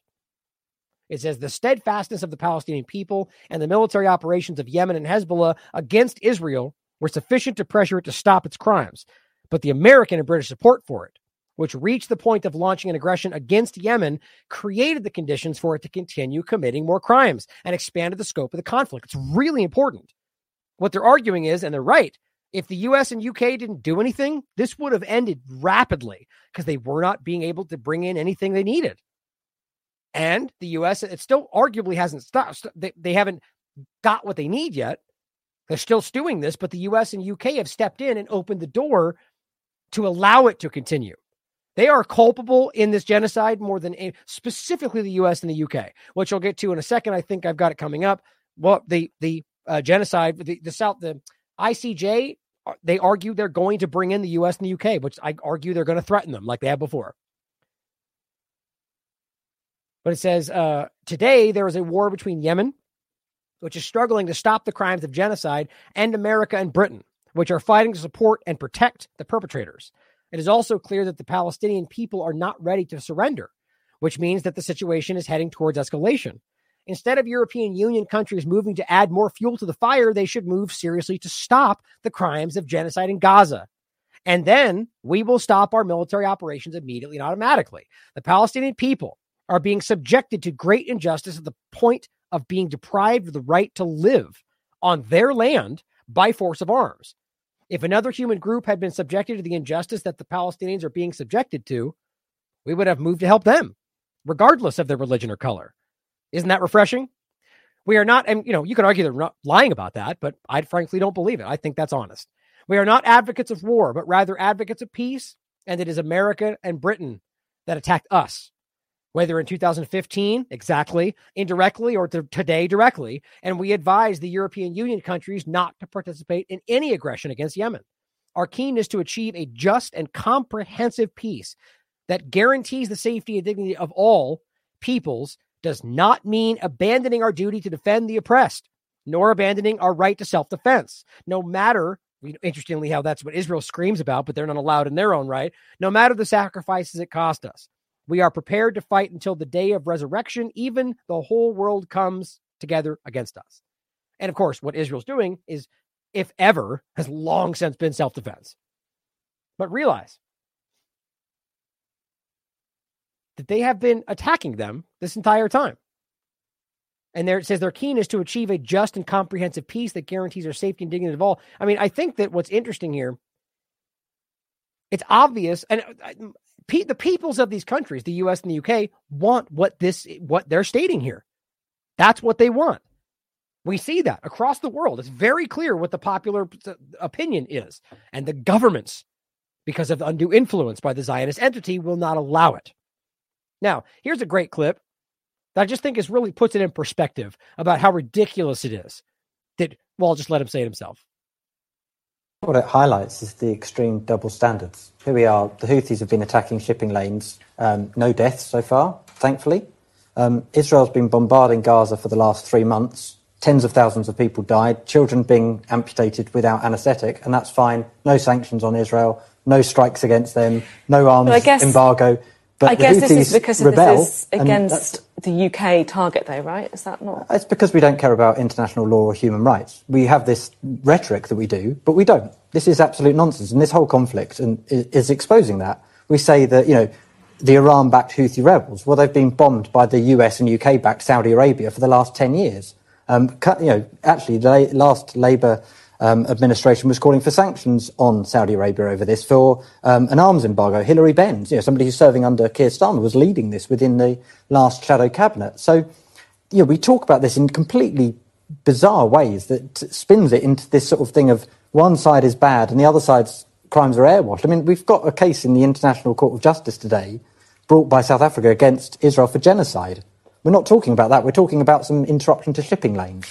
I mean, it's pretty small-scale stuff when tens of thousands of people are being killed. And, I don't care what adjective you call it, whether you call it a massacre, a slaughter, ethnic cleansing, genocide. It doesn't really much matter. Tens of thousands of people are being killed, and we're not talking about that. We're talking about some shipping lanes. It's perverse, really, and the rest of the world can see it.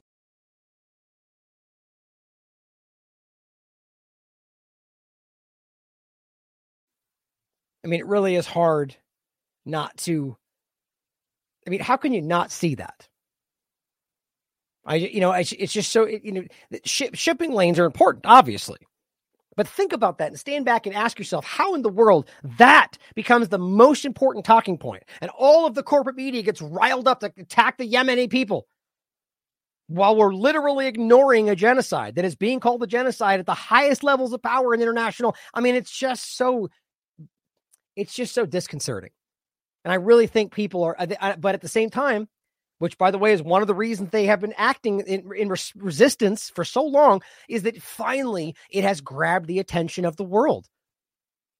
Now, here's what's really ridiculous, by the way, and this just shows you how clearly this is overlapped with what Israel's involved in, as well as the United States, obviously. But why in the world people like David and the rest of them would rise up and immediately? Well, because clearly it's part of this agenda. He says, to all those, I stand with the Yemen idiots. Just so people, he's such a gross person.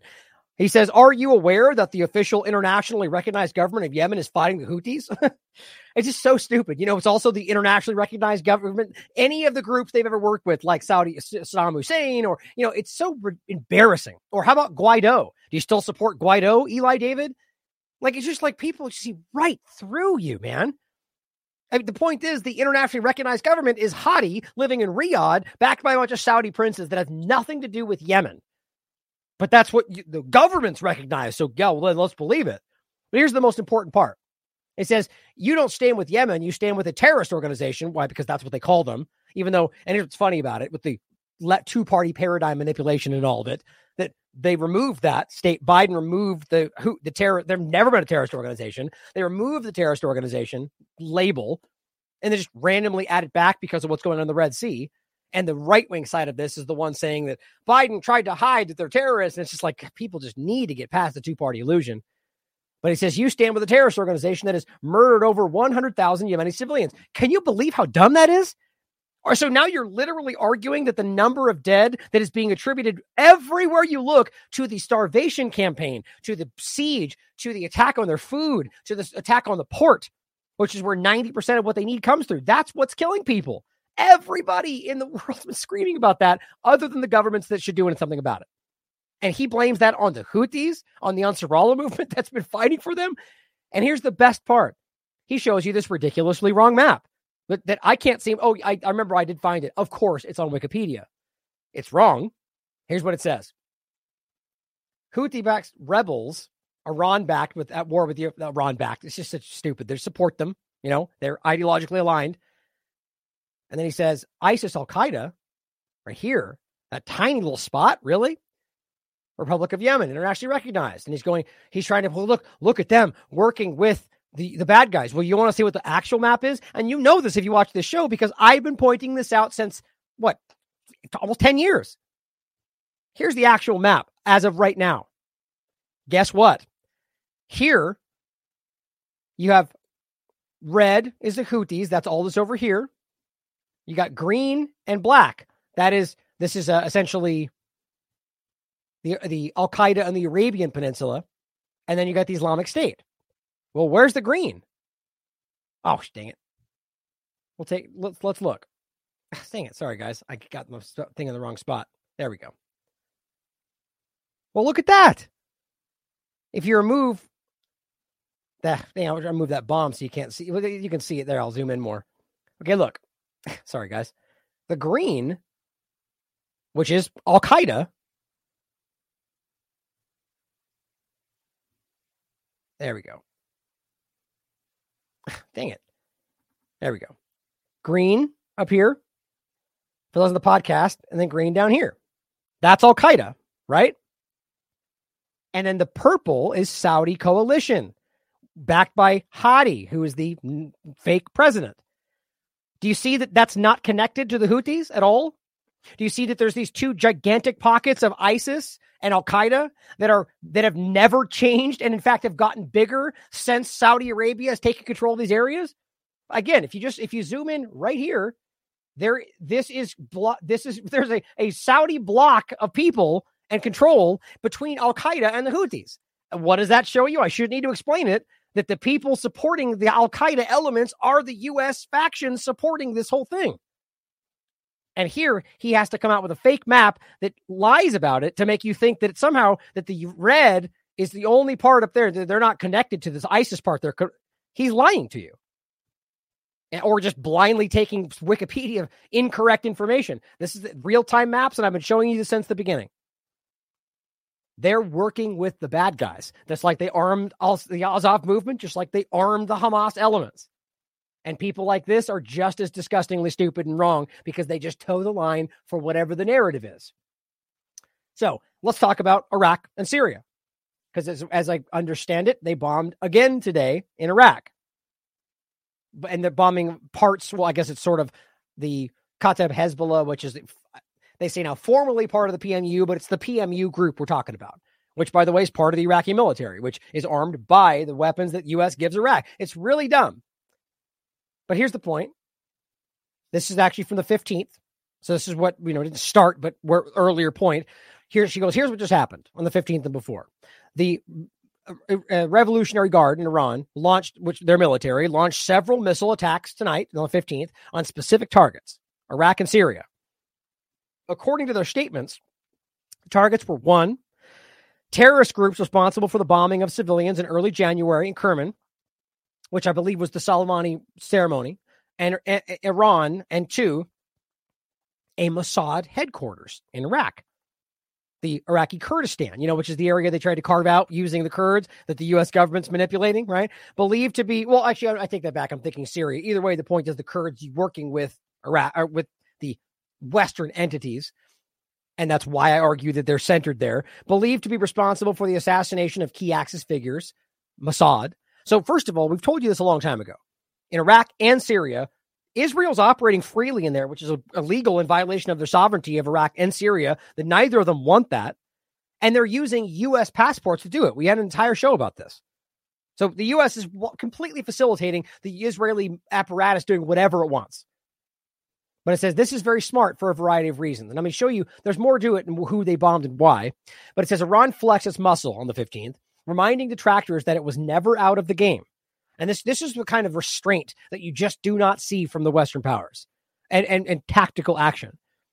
What you see is Biden in the UK clumsily bombing and killing people all over a very impoverished country because they have to make it look like they're powerful. And guess what? It still didn't stop what they were doing. But it says it did so in a way that reminds the supporters of said terrorism, the US, the UK, Israel, that the Islamic Republic will act with overwhelming force when directly challenged. Importantly, Iran did not enter or expand the regional war, which is what everything the U.S. and Israel are doing is striving to accomplish. It drew a deterrence line for its enemies and warned against unchecked military escalation in its neighborhood. The U.S. announced today on the 15th that it would send 1,500 more troops to both Iraq and Syria illegally without consent from either state, right? Because they don't care about sovereignty and they're both being illegally occupied. This is the important thing to understand. And it gets even more important when we come to the point that Iraq is, again, saying, we need you to leave. And they don't care. But they care about their sovereignty. We've heard that before. It says Iran behaved as a sovereign state tonight, something the U.S. hates to see anywhere. It defended its territorial integrity, punished terrorism, and flexed just enough muscle to warn off aggressors. Nicely played. I flatly agree. But here's where it gets interesting. This is about the launch we're talking about of Iran strikes in Iraq after the U.S. action. It says, and Israeli action, and the assassination, the bombing, and everything from before that. It says Iran said on Monday, this is before the 15th. This was posted on the 15th. Iran said on Monday that its forces launched ballistic missile strikes in Iraq and Syria that they said targeted spy headquarters and the gathering of anti-Iranian terrorist groups. Very interesting.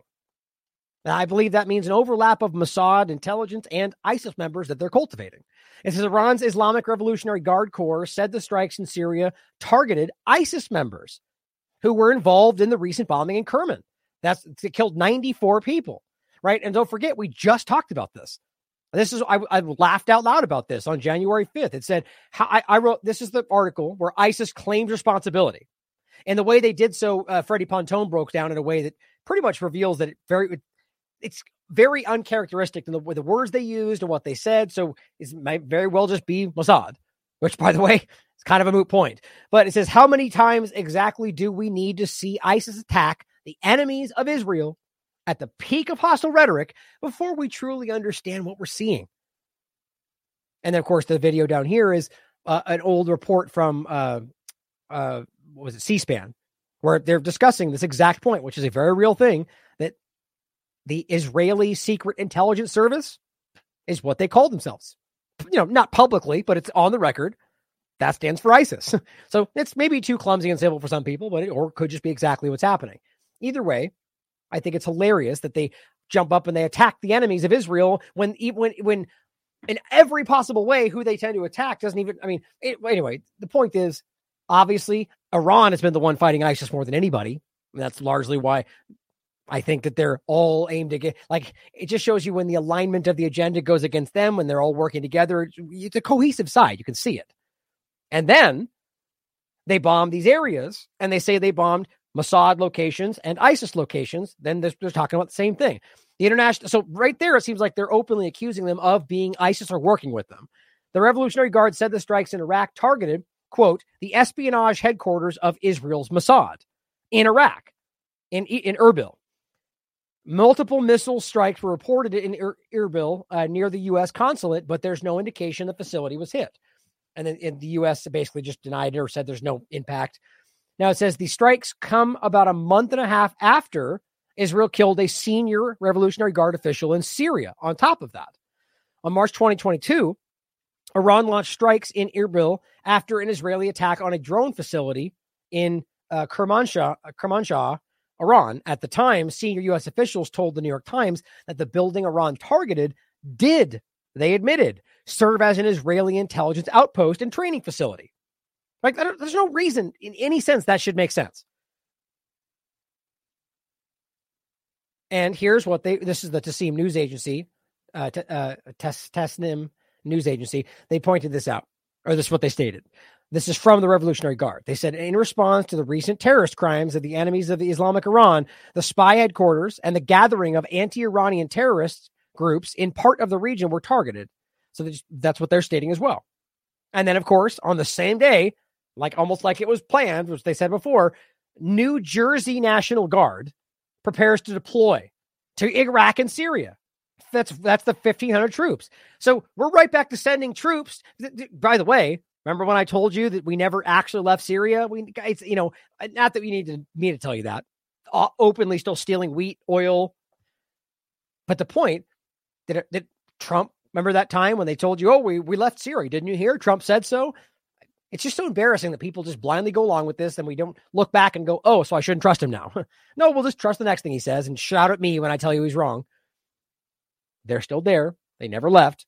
They're still illegally occupying both these countries because it's not about anything other than control at the expense of everything. And now we're sending more Americans from New Jersey to continue to occupy the area. And when they get bombed by whoever's bombing in response, the point is that's the U.S. government that's responsible because they're illegally occupying these areas. You're bringing troops in and making them military targets in a place where you're in the wrong in every sense of the law. There's not even congressional approval. Realize that this was a mission creep from the original deployment. Okay, now this is the report from today. This says the biggest attack on U.S. military base in years. The U.S. military base of Ain al-Assad in Iraq was hit by 17 rockets and smoke is coming out of the base. Thank you to We Are Hearts. She's been sharing a lot of good stuff with me. Now, the point is, guys, this is going to continue. And every time they act with military action, which, by the way, is legally an act of armed rebellion under the international law per the Fourth Geneva Convention, because they're in occupied territory. So you're going to continue to see these attacks. You're going to continue to see them acting in response or acting in general. And every time the U.S. government is going to say that it is a crime, they're going to say, give me 1 second.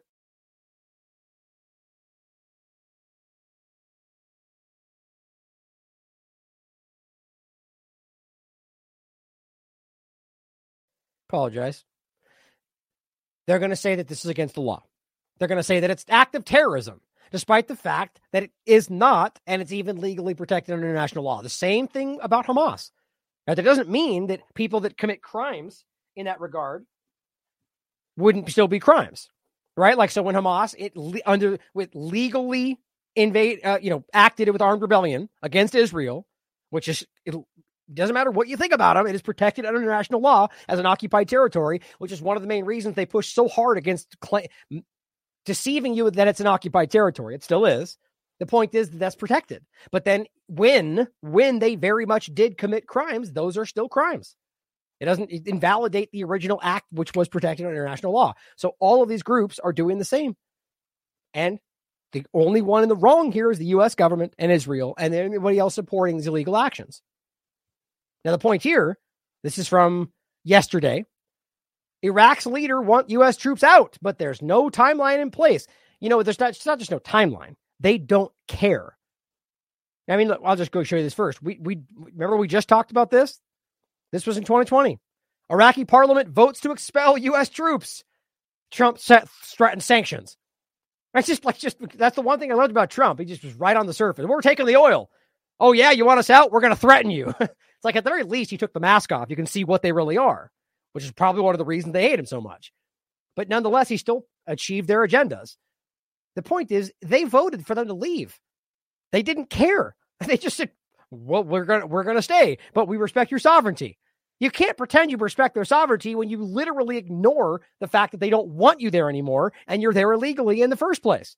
So now back to today, or yesterday rather, but in the same current sense, they're now speaking up again. We want you to leave. You shouldn't need to validate it again, seeing as how you already voted to have them leave and they denied it. But the point is, Iraq's prime minister has given multiple interviews in recent days declaring his country is and I believe this is a person that they pretty much put in power, declaring that his country is no longer interested in hosting 2,500 troops, way more than that, deployed there in support of the mission to defeat ISIS. Do we really pretend that's what they're doing as they fight the groups that are fighting ISIS? It's pathetic. Prime Minister Mohammed Shia al-Sudani described the U.S.'s presence as destabilizing in an interview with Reuters. And that's the truth. They're the reason all this is happening in this country. Not because of other terrorist acts that would happen without them being there. Their presence is the fact of why. And it's not because they're fighting, they hate their freedom. It's because they're illegally present. It's because this represents everything that has caused they are the bad guy in this situation. And that's an easy thing to state. It doesn't mean that inherently means that the U.S. bad or anything else. You could discuss that. The point is that what they're doing in this sense makes them the one in the wrong. That's the best way to put it. Get away from the childish good guy, bad guy sentiment. Now it says, quote, and this is what they said in response. Get ready to laugh. We value Iraq as a partner. We'll continue to consult closely with them. At this time, I'm not aware of any official request by the government of Iraq for DoD forces to depart. I'll just leave it at that. It already happened. And are we going to pretend that if should the parliament vote again, that you're going to leave? Hardly. You already made it clear. So all this is that he's walking around going, we want them to leave. You already voted for them to leave 4 years ago. The point is, we like them and we'll consult with them. Is that it? Oh, so you don't care. Got it. You respect their sovereignty, though. So now the U.S. strikes again. U.S. forces strike the Kataib Hezbollah, which was part of the PMU or formerly, after these attacks. Now explain this for me. This is what's so crazy, and this is what seems to, because the point is, it's really about demonstrating, making a statement, whether or not it achieves anything. The PMU or Kataib Hezbollah is not Iran. Quite frankly, they're not even, I would argue, controlled by Iran. This would be like the U.S. This would be like the U.S. government attacking. Let's just use this example. Let's say the U.S. government attacks Iraq, right? And then the PMU bombs the UK. Does that make sense? Well, they say, well, that's the U.S. backed UK.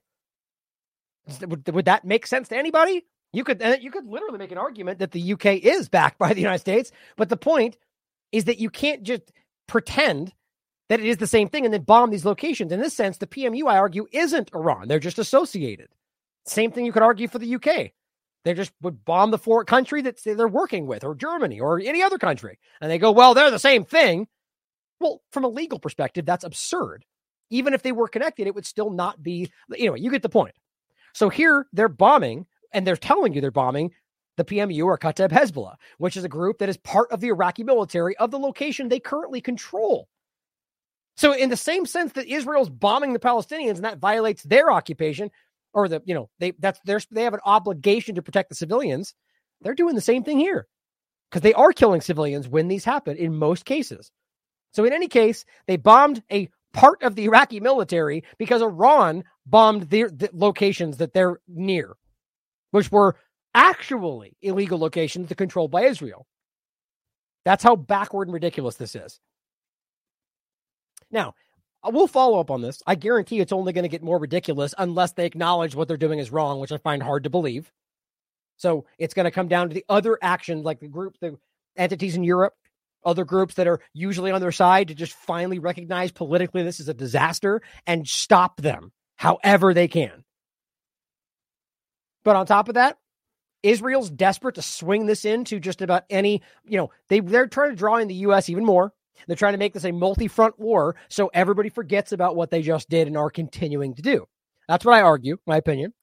But this is the Sprinter shared this, the IDF chief of staff telling his soldiers in the north to prepare for war with Lebanon.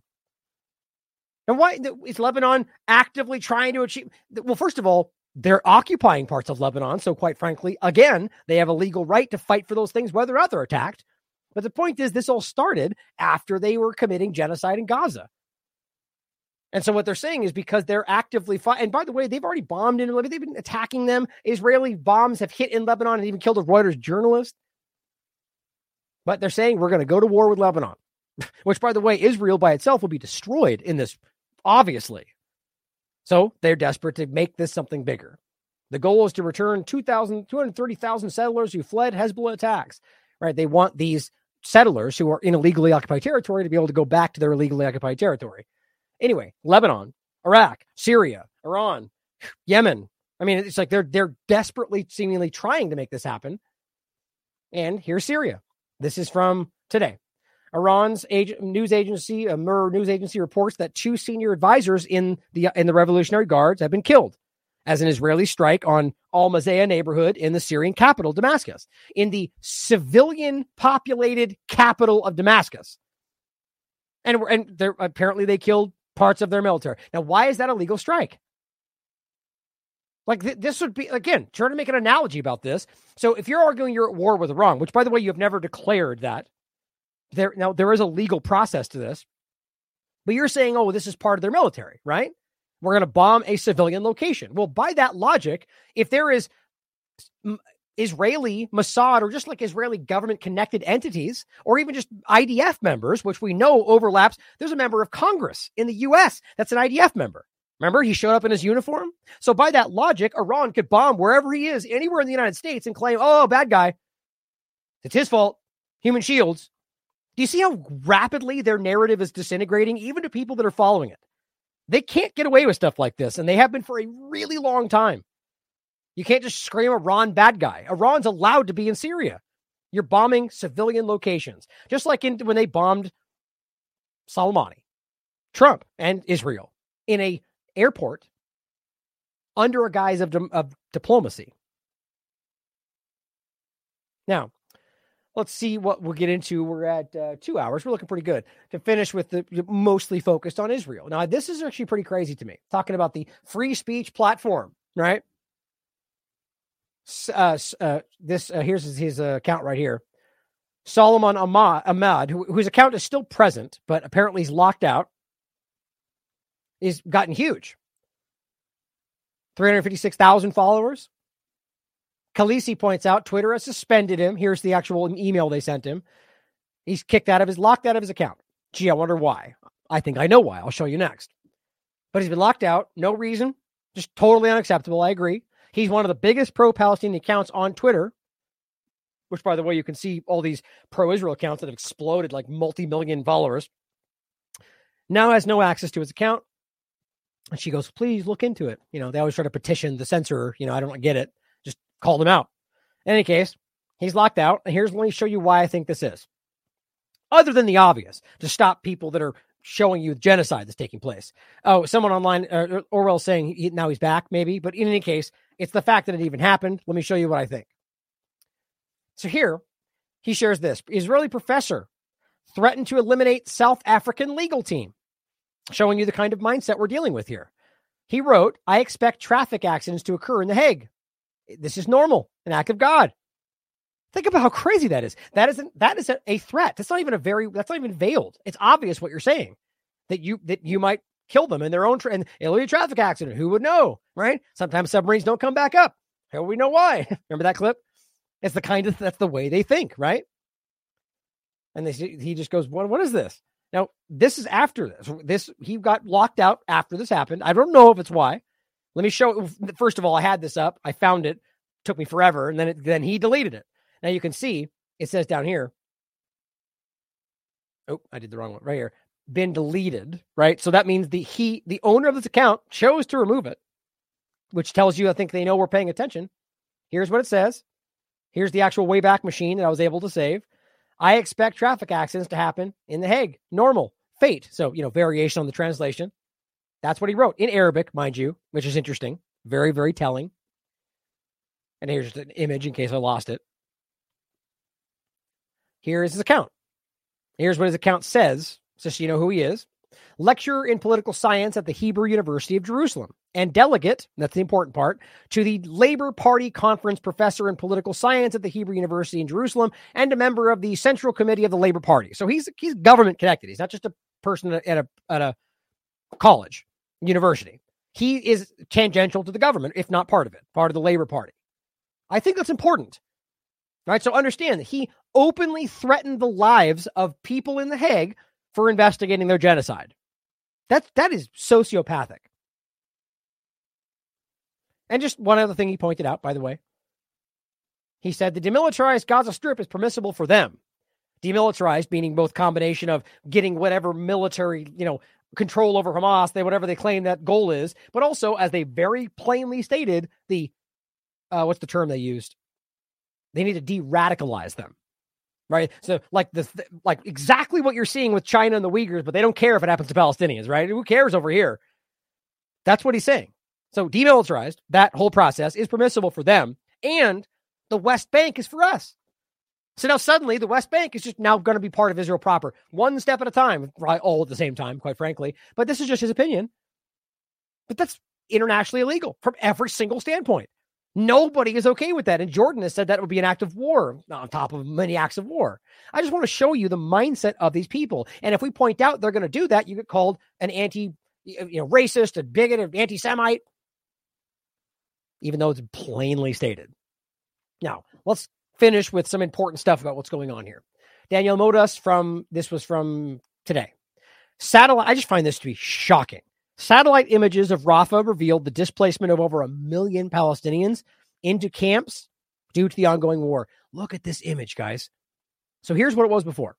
That's the Rafah crossing, the Rafah area in general. Here's what it looks like now. Holy God, look at that. Just jammed in there. Think about that. Think about the town you live in, and every single person in that town being forced at gunpoint to rush away, leaving all their belongings in a dirt area here in the middle of, whatever, Texas, Utah, being jammed into an area where you don't have food, no water, you're being bombed as you're there, and somehow this is acceptable because, there's bad guys around. I mean, it's just so incredible that they've even gotten away with this narrative. That's what's currently happening. James Z. Zogby points out, this is page 1 of New York Times showing sites where Israel dropped 2,000-pound bombs. You already know this story. In Gaza's densely populated south. The south, where they were told to flee. Yep. Each one leaves a crater the size of a football field and causes damage 3,000. I think that's, is that feet or miles? I think miles, it's got to be feet. Yeah, it's got to be. But what's going to be know in the chat what that would stand for. So the point is very far away. And Israel is murdering innocents. It says, and when Israel says they're taking precautions to protect civilians, it's a bold-faced lie. We know that. Their own AI program has made that clear. Their own IDF members have made that clear. The killing of their own hostages made that clear. It says it's bound and intended to kill everyone within its wide reach. And by the way, we've given them these bombs. That's the important part. The U.S. government is the one that gave them these. And this is the New York Times investigation being cited by Haaretz. Israel used the most destructive bombs in areas designated as safe. That's U.S. government-provided munitions. They're called dumb bombs. As they say, they're pinpoint targeting areas. I mean, it's just all so blatantly, transparently dishonest, lies, manipulative.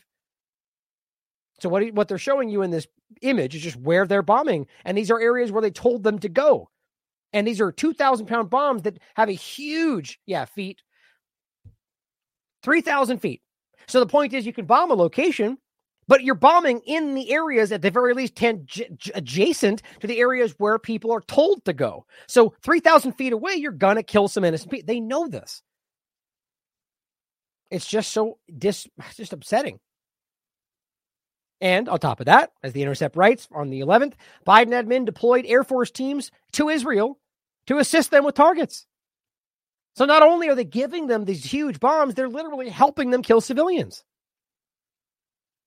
And here, one of these, this is, again, weirdly enough, the government spokesperson for that one day, I guess forever, that's really trying to cement that as what they want you to think it is. And, damn well would have been had they not completely shifted to genocide, which eclipsed everything they ever could have talked about. He says, well, first of all, Amnesty International puts this out. There's no mention of anybody. It just says civilians must be protected. Always. Right? Nowhere in there does that say only Israel or anybody in particular. And the fact that he had to respond to this, it says everything. It means he believes, which is what a guilty mind would do, that they're aiming this at them. But it's clearly about everybody. He simply says, from Hamas. Are you kidding me? Like, you guys are so bad at this. I can't even believe you guys haven't been exposed before this. And I said, from everyone who might hurt them, which, by the way, includes Hamas, but most obviously includes the Israeli government, since you've been deliberately killing your own hostages from day one. And it is self-evident that you have been out to destroy Palestinian society. You are a transparent villain. From Hamas. I mean, my God, it's just so clear. And here's what somebody else pointed out in the same response from Hamas. He goes, don't look like a Hamas to me, mate. This is just another supporter who writes publicly, flatten everything. Spare no school, no children's hospital, no old age home, delete their entire gene pool off the face of the earth. But only Hamas though, right? Mohammed Safa shares something horrifying that kind of overlaps again with the kind of bombs they're using. Which is, he said, if you're wondering why some of the dead children in Gaza have no visible injuries or covered in blood, who look like they're sleeping, it's because Israel killed them with thermobaric bombs. We've talked about this. These bombs suck oxygen out from the air to trigger high temperature explosions. The explosive pressure is so strong that it quite literally sucks the air out of the children's lungs and causes them to internally explode. Now, this is on the peripheral of the explosion. Terrifying. How in the world can you expect that to be used in the most densely civilian populated area on the planet and not, it's designed to hurt, guys. Same with their butterfly bullets and everything else they use that is designed to cause punishment. Like this. Video shows aftermath of a summary execution of 15 men in a Gaza apartment. They are just openly assassinating people at this point. Eunice Terwai points out Gaza Israeli soldiers on TikTok published documentation showing them bombing unarmed civilians walking in the middle of the street. Credit Israeli soldier on TikTok. It's everywhere. They're proudly showing them destroying buildings while they're eating popsicles. Like, it's just so blatant and evident. Or we just talked about this, how Israel killed Palestinians waiting for food trucks in northern Gaza. Literally, when the very few amount of basically these people are starving to death. Not even basically, it's real. Every internet, Amnesty, Human Rights Watch, they're screaming about it. They put it, one of the trucks comes through, and these people, which you might expect, are desperate. So they rush and try to take what they can. And so they argue that they're trying to steal. Or whatever their argument was. They shot the innocent people trying to eat and get fed while they're starving because of what they're doing. It just pains me. And on top of that, there was another part here. Hold on. It was, I figured this goes better right here. Right here. Next one. So this is important, right? So we know that they're doing this, but they've lied about it. Egypt has called them out repeatedly for their blocking aid, and they blame it on Hamas. It's hilarious and it's insulting. But Mohammed Shihada points out something important. Senior Hamas figure, Qatar sending medicine to Gaza. Some will go to the hostages. Right? It says Qatar. Now, whether they allow this to happen is a different question. This is the 13th. Qatar just brokered a deal, which, by the way, again, they're literally housing in offices the leadership of Hamas that Israel said they're going to give a pass to, at least right now, and are allowing them to mediate. I just don't know how that doesn't show you that they're desperately trying to maintain that controlled entity. Probably not the body, right? The Hamas entity is now fighting for Palestinian resistance, but these are the ones they've been funding. That's why they're so rich. They love to make it out to be aid coming through. But no, these people are millionaires and billionaires. They're getting money from the Israeli. Basically, it's Israel funneling a lot of that and whatever else into their arms. Anyway, the point is, Qatar brokered a deal where Israel would allow more medicine than the sliver they're giving to go into Gaza in return for giving some of it to the Israeli captives. The ones they're trying to kill, it seems.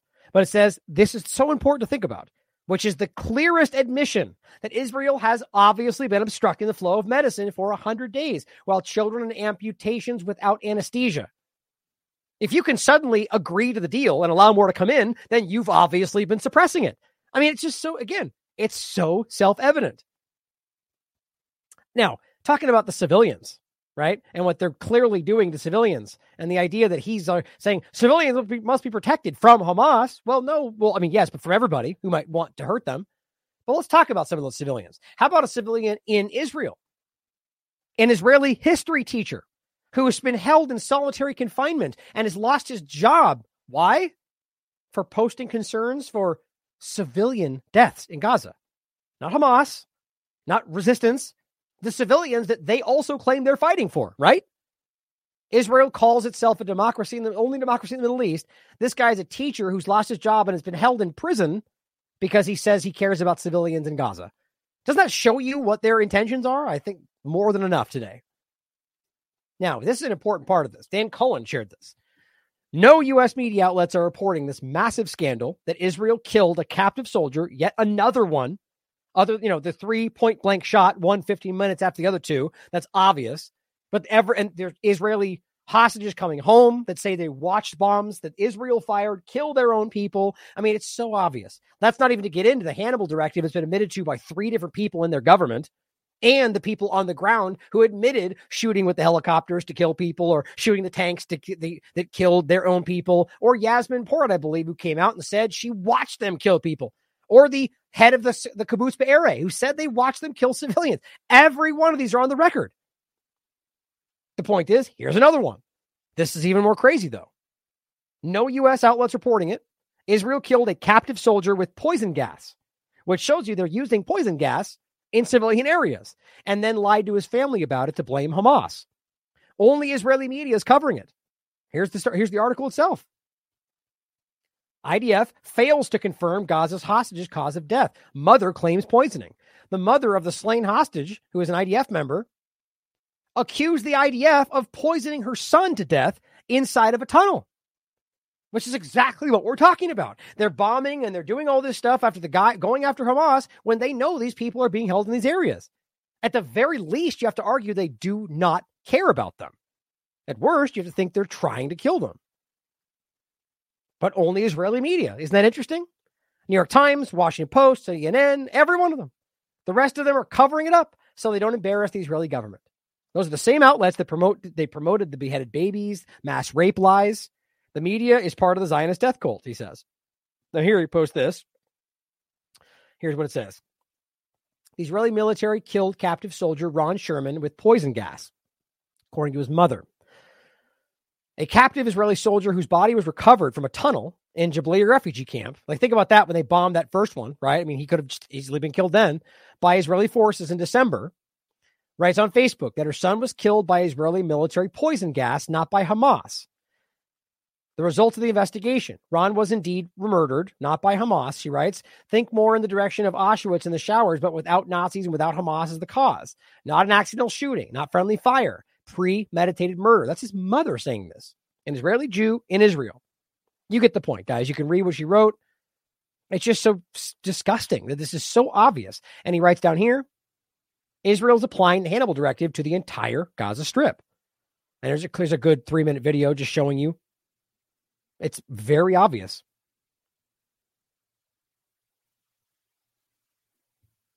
And then I want to grab this real quick. I want to just go over that later. Good one to play. I'm trying to keep this at a certain time. So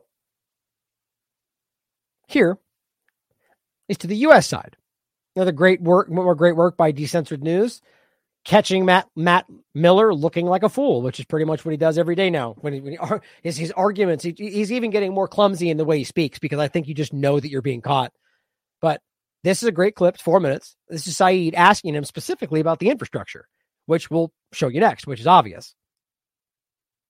The way he responds is painful. Yesterday, the Israeli military occupied and destroyed the Isra University in Gaza. I mean, this is probably number 10 of all 10 universities that they have destroyed. And is it the assessment of this department or this government that this was a legitimate target? So I can't speak to this individual action. I don't have independent information to verify that, but I can say that we continue to urge Israel to avoid damage to critical infrastructure.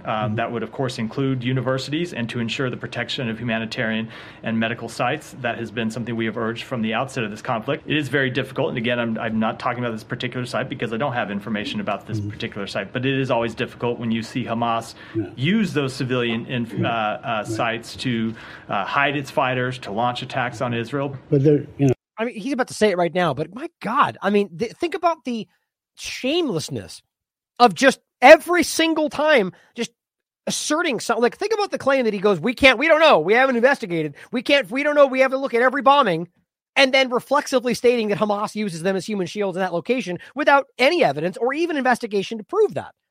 I mean, not even Israel stated that. They just did this. No one's even paying attention right now. Not to they're bombing hospitals and things all over the place now. No one's even questioning it because the floated narrative is, well, Hamas was there.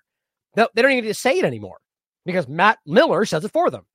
But think about the absurdity of claiming you can't speak on this bombing because, well, we didn't investigate the explicit bombing itself, but then somehow knowing that it was done because Hamas was there.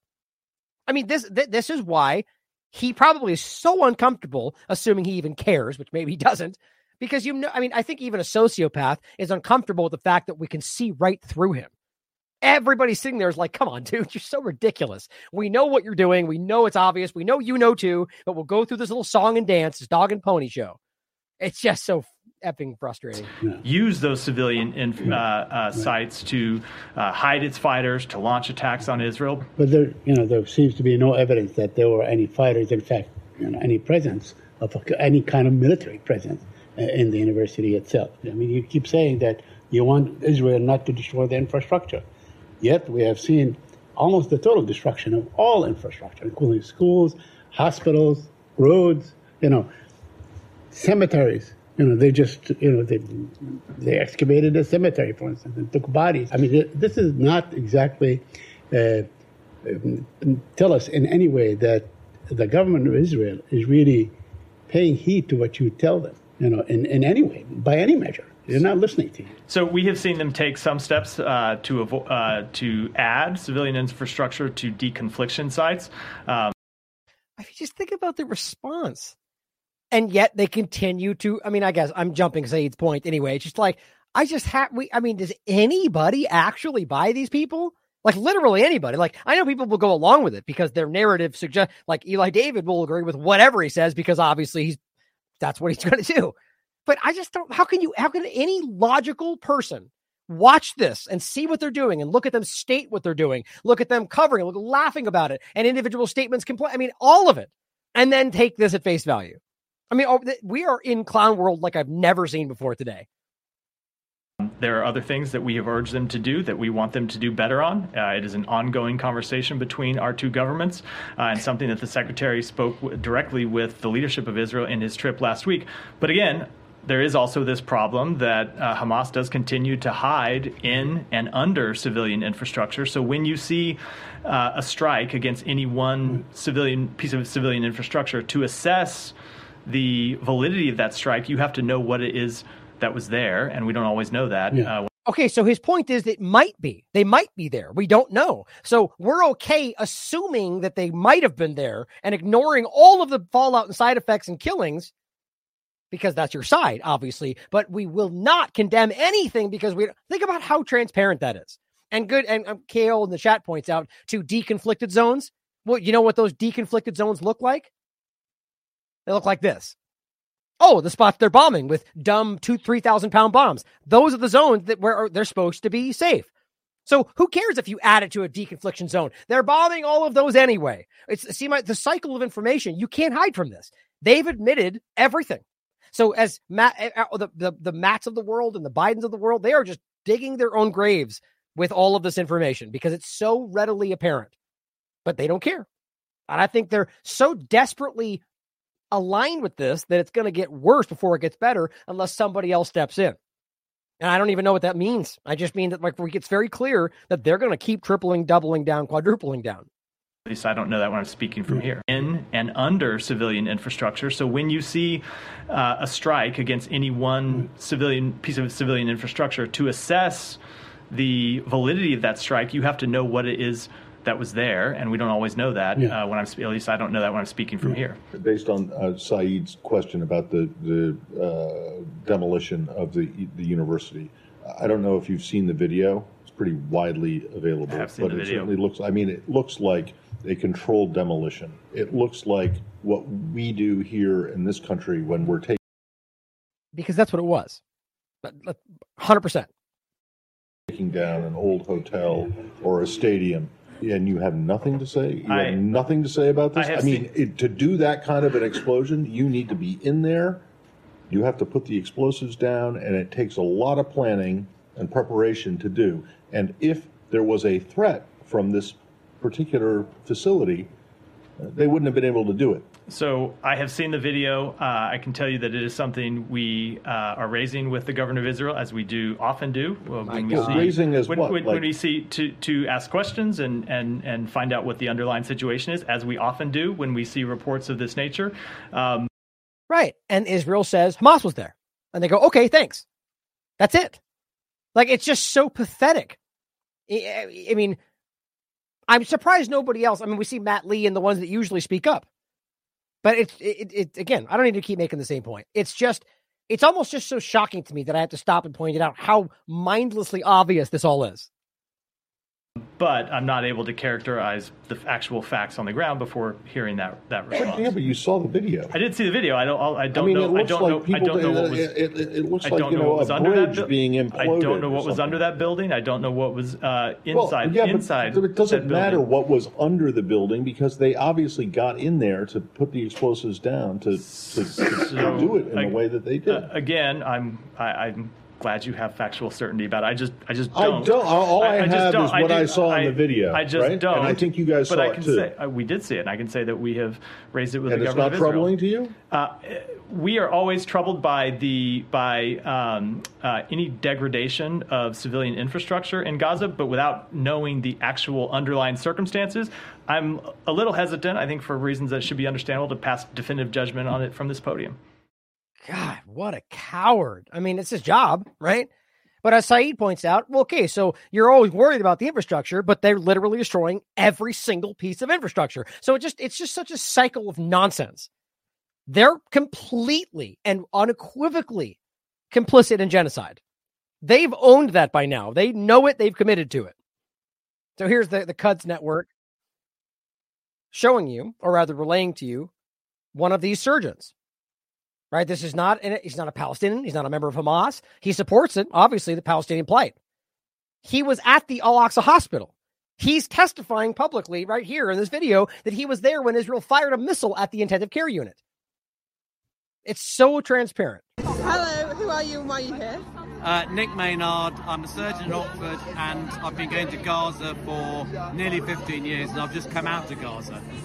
The ICJ on Friday, the Israeli Defense Legal Team, said they're doing everything they can to safeguard hospitals in Gaza. Is that your experience? Not at all. I saw the Israeli Defense Force destroy a hospital in 2014, the Al Wafa hospital. I visited just after that, having visited it before, and it was destroyed and reduced to rubble. On this occasion in Al-Aqsa Hospital a week ago, I was in the hospital when an Israeli missile hit the intensive care unit. So I have seen incontrovertible evidence that they attack hospitals. And some people would say, well, that's because they've got some Hamas inside the hospital firing missiles. Was that the case when the missile hit? It was a single shot, a single missile that hit the hospital. There was no gunfire going on. I was in the hospital. There was no Hamas militants at all. Doesn't that matter? You know what I mean? Like, it's just, that's the kind of, isn't that the kind of evidence that Matt Miller is pretending doesn't exist? They don't care. Well, just to show you, I mean, you've seen many of these. It's just any one of these videos will never truly encapsulate how much destruction you've seen. But my God, I mean, look at the video. The level of destruction of infrastructure is unparalleled. I've never seen, like, even in places like Raqqa, but it was horrible. This is just, clearly, it's what they're telling you, which we'll get to next, that they want to resettle the area. But thank God, there are people pushing back. Sarah Abdallah points out that South Africa's lawyers are claiming at the very least that they will bring the U.S. and the U.K. before the International Court of Justice for their complicity in Israel's genocide in Gaza. I'm willing to bet you they don't even show up. They will resist, and that's because they know how obvious this is. This is what they said. We intend to bring legal proceedings against the U.S. government based on overwhelming evidence that the U.S. government has and is aiding, abetting, and supporting, encouraging, or providing material assistance. We've proven all of those just in this show, by the way, and means to Israel and the Israeli Defense Forces. This conduct by the U.S. government has enabled and continues to enable Israel to engage in international crimes against Palestinian people. I mean, it's very, very on the surface. The point is that they're going to bring both of these countries, the governments, in front of the International Court of Justice. Again, I argue they won't care. Now, remember the point I showed you about the mass displacement in Rafah. Starting on that point and showing you what they're doing, driving everybody that way, just like the leaked plan showed you, to push them into the Sinai Desert, was one of the clear planned options. Whether it happens, we don't know. But the whole point was they're making it very clear now, even though I've been trying to tell you plenty of people. My point is, plenty of us have been trying to tell anybody that would listen that they have never, ever wanted a Palestinian state. We made that point about the tweet in there somewhere about Haaretz. His whole point was the only way we can stop the state like that is to fund Hamas. That's while they're publicly pretending they want that. So to be clear, they funded the group that they're calling terrorists in order to stop the legal action they pretend they're fighting for, blaming on Hamas and the Palestinians. That's a self-fulfilling prophecy right there. The point is, Kuznets News Network, this is Israel's culture and sports minister, part of the government. Quote, "We will never allow the establishment of a Palestinian state." Now, of course, today they make it only about October 7th, but they've been saying this. If you listen to them speak to Israeli media and their own people, as far back as you want to look, they do not ever want this. It's not just because of October 7th. They've always been trying to stop this, including funding the very group that then invaded Israel to stop that. Whether that was by design or not, you guys can decide for yourselves. But clearly, you have to consider that. But they're now in the stage of pushing people into wherever to achieve this goal.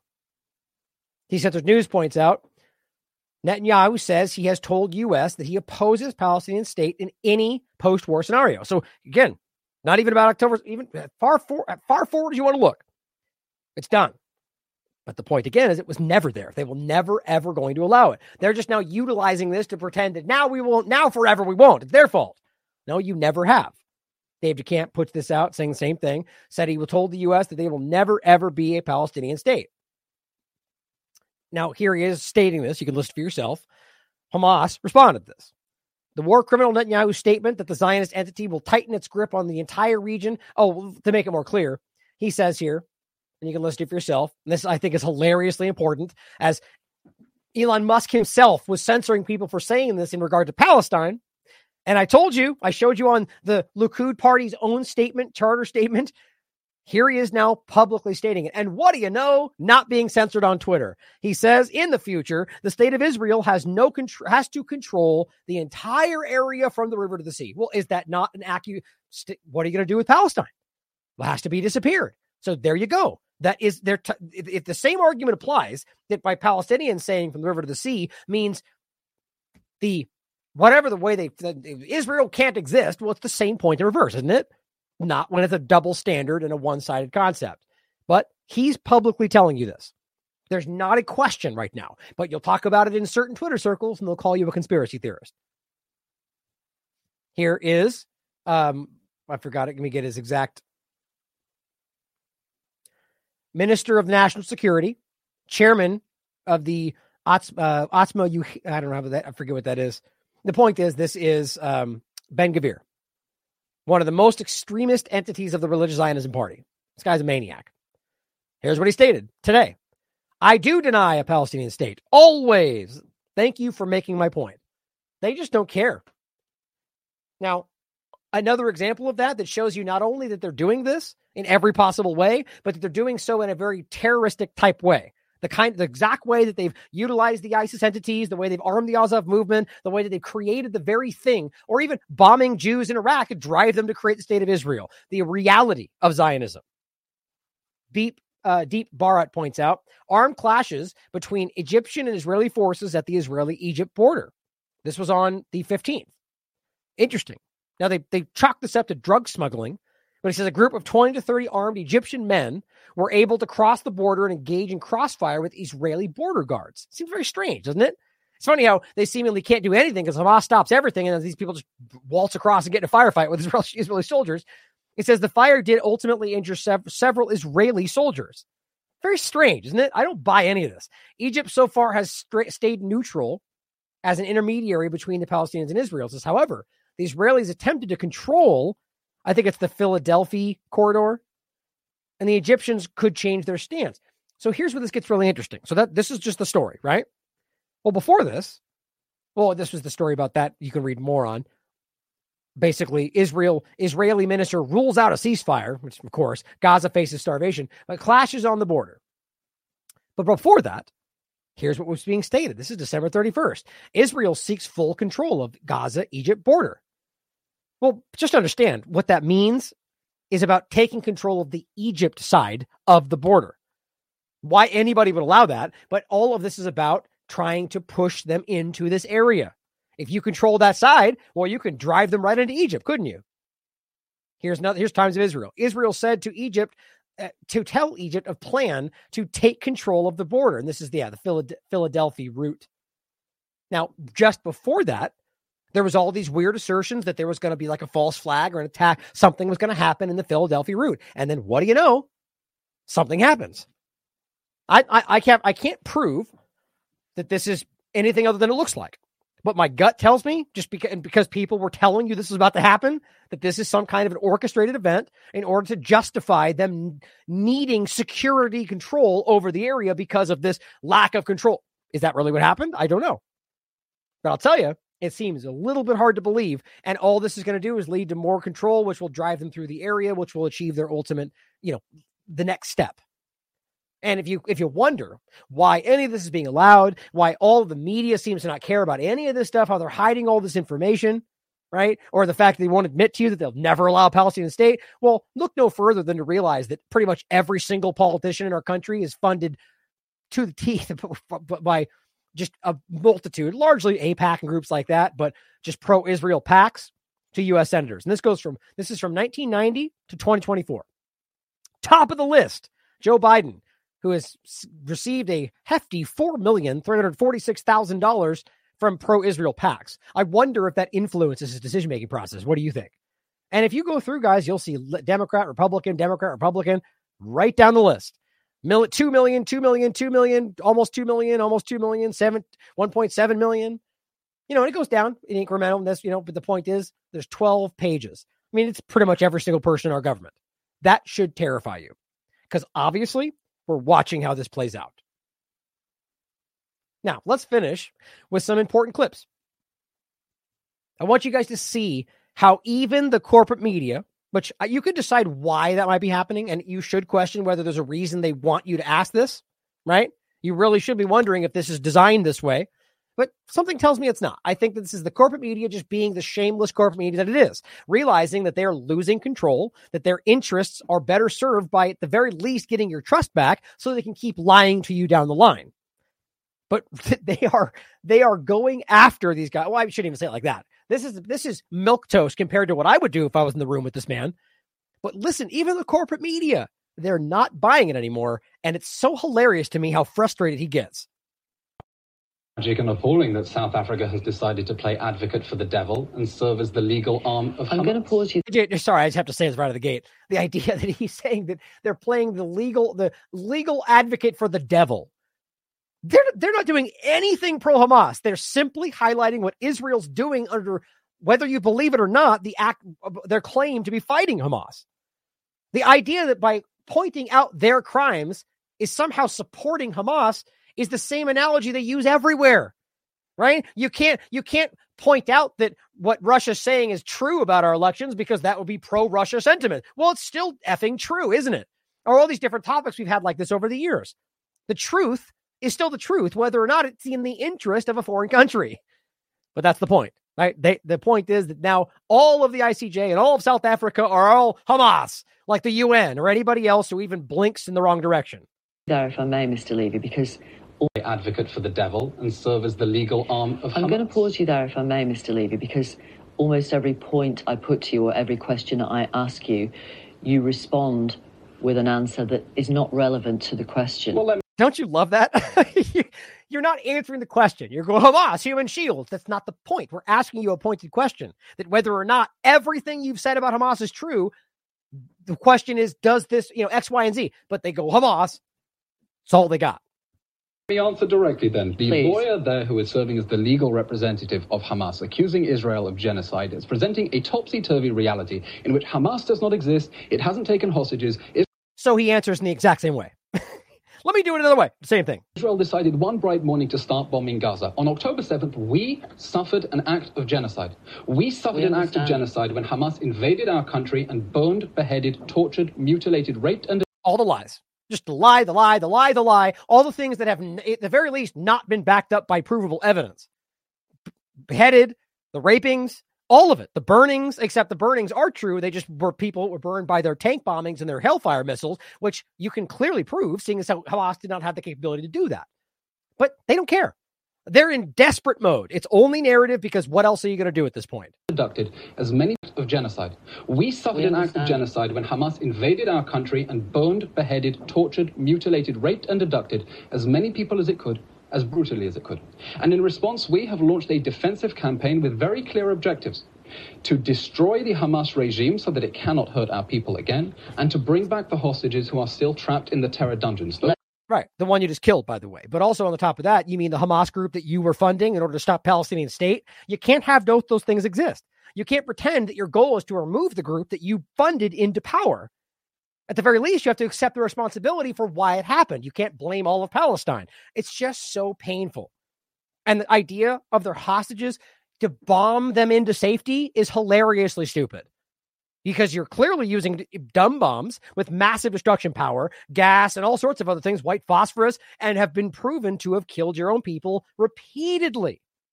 So you can't keep pretending that your actions have anything to do with helping these people. Quite frankly, I'm convinced that you don't want them to come home because every time they do, they make you look stupid. Those goals are very clear, and we have been pursuing them in full accordance with international law. Obviously. And that is disputed. I want to ask you about these comments made by Israeli politicians since October the 7th, and hopefully we can bring up the quotes. Here we are. This is your president. It's an entire... Oh, sorry, there's a great point that Sarah brings up in the chat. Right? So let's understand, the word genocide, as much as it gets thrown around a lot today, and sometimes in good case, but like against Russia and so on, the point is that it is a legal definition. So by no stretch of the imagination does even if every single thing that they said happened on October 7th, doesn't even remotely meet the level of the definition of genocide. You could call it a war crime, sure. if you believe everything they said happened, which most of it's been proven to be false. But that's a great point, right? So you just swing back around to call what they did genocide when you could prove that doesn't even if it's all true, meet that while you're doing everything that absolutely repeatedly gets proven to be genocide. Desperation. Nation out there, 7th, and hopefully we can bring up the quotes. Here we are. This is your president. It's an entire nation out there that's responsible. He's referring to Gazans. Have a look at this. The next one. We are now actually rolling out the Gaza Nakba. Nakba, as people know, is a term for catastrophe after the 1948 war. No, more accurately, ethnic cleansing. War used by Palestinians about ethnic cleansing. And we all have one common goal, erasing the Gaza Strip from the face of the earth. Right there. That's a member for the podcast. That's a speaker, deputy speaker of the Knesset. Why some people believe that you absolutely don't want Palestinians any longer in Gaza. We think we have been very clear, both in word and in deed. In those words? Well, Mr. Vittori does not make decisions on security matters in Israel. We think we've been very clear, both in word and in deed, that the people of Gaza are not. Indeed. That's what he's saying. In word and deed. So no, your deeds have not. Your deeds are the reason you're being accused. You just can't just keep stating that our words are... No, your words from both Netanyahu, who, by the way, is in the council, and everybody else involved have clearly stated repeatedly, whether in personal capacity or not, you're part of the government, that you do not want them to exist. And then your deeds, that doesn't even fly. You're obviously doing the opposite.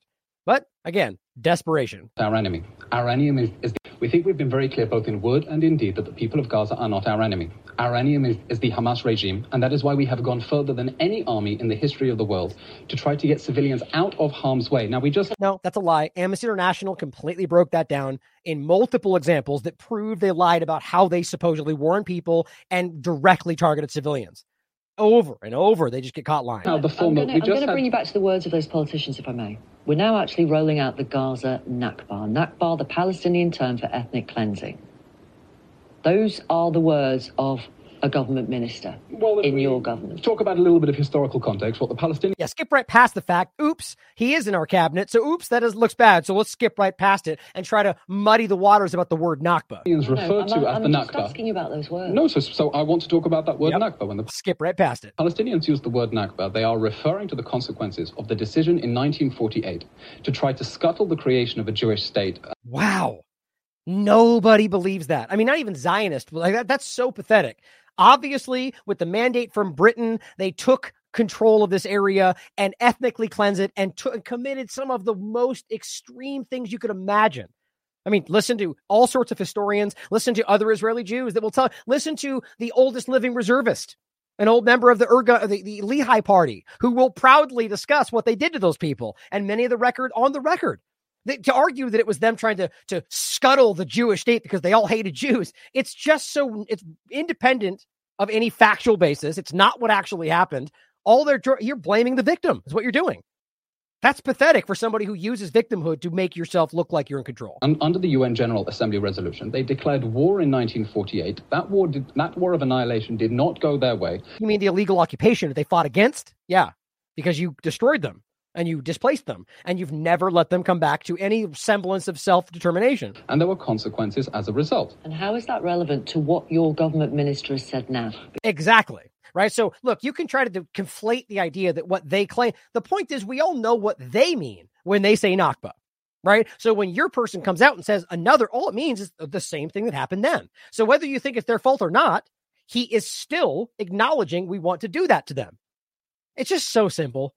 Because what he is saying is we want to get rid of these people. No, we do not want to get rid of these people. We have been very clear in word and in deed as a government and as the Prime Minister and the Defense Minister have said. Nope, the Prime Minister very clearly comes out and said many things we point to. But we can talk about Naftali Bennett. We can talk about Netanyahu. Amalek, they've all made their statements. She's just denying it. That we urge civilians to get to safety in the safe zone. We've been the safe zone that they bomb with major bombs that don't have, they're dumb bombs that are, you can go round and round. Urging them to go to the safe zone. Zones, you know that. There is the Al-Mawasi zone has been rendered unsafe because Hamas has decided to. So see, he skipped. So she says there are no safe zones. And instead of going, yes, there are, because that you have to say that, right? but they're not. They bomb. He just goes, but this one was not a safe zone because of what they did. Well, are you now acknowledging there are no safe zones? And if that's the case, then you just got caught in a lie. But he'll deflect and deny. Shoot rockets out of it. Hamas decided to shoot rockets out of it, and the United... There's no evidence at all that al-Mawasi is being used to shoot rockets at all. Quite frankly, I don't even think that's possible. But regardless, the bottom line, well, no, I think it would be, but the bottom line is they need, as Amnesty and multiple international groups said from the earliest point, you don't just get to say this. The impetus is on you to prove that's the case before you act. And they repeatedly don't do that. Nations has said absolutely nothing about rockets being fired. People near the Rafah crossing. Yep. And it is absolutely tragic that Hamas continues to double down on its human shield strategy. See, that's it. That's all you got. So you killed people that were waiting to cross right in the beginning when you told them to go there? Like, it's just pathetic. Egypt's called them out over and over and over. I don't know whether your viewers understand the extent to which in the last 16 years, Hamas redesigned Gaza's cityscape in order... Yeah, you funded that. You paid them you gave them money. It's on the record. So if that happened, you did that. To hide its military assets underneath civilian areas. Which, by the way, the Al-Shifa hospital, we've already gone through this, probably like most of them have proven that was built by Israel, probably utilized by Hamas, but not the allegation they tried to make about it when that was current today is it's provably false. They got caught in 14,000 lies about it. And the bottom line is it made no sense they would use it knowing that the world discusses that as their headquarters. It's plainly not the reality. They keep getting caught in doing this. And we have made extensive warnings for civilians to leave. We've placed 70,000 individual phone calls. Nope. Lie. Right? You can read this for yourself. I've shown you many times. This is Amnesty's report from October 20th, where they say that they've investigated all this. And to break it down in the quickest sense, they said that one case, they told a guy in the street and then bombed the building right afterward. That's it. Or, as it says here, they intentionally carried out attacks that didn't take precautions to save people. They carried out attacks that were just they didn't care who it attacked or who it would hurt. And then they carried out attacks that would target civilians. All three of those happened. They proved it in their own investigation. Dropped 7 million leaflets, 14 million phone calls, 14 million text messages. We have been going more than... Yeah, when there's no power. Any army in history, and I'm quite happy to be fact-checked, more warnings than all armies in the history of counterterrorism. It doesn't matter how many warnings you give when you then go on to murder civilians. Warfare put together to urge civilians to get out of harm's way. They are not our enemy. This is the Obama argument of just saying, well, they're there, so they're a target. That's not how that works. Our enemy is the rapist regime. There is no such thing out of harm's. The rapist regime, right? They keep saying that. Right? And you have not provided evidence. There's not even a single person who has come forward who publicly stated that happened to them. In Gaza. I'm going to pause you there because we're out of time. We would like the creation of safe areas, and we would like the UN to cooperate with us instead of condemning Israel for designating safe zones.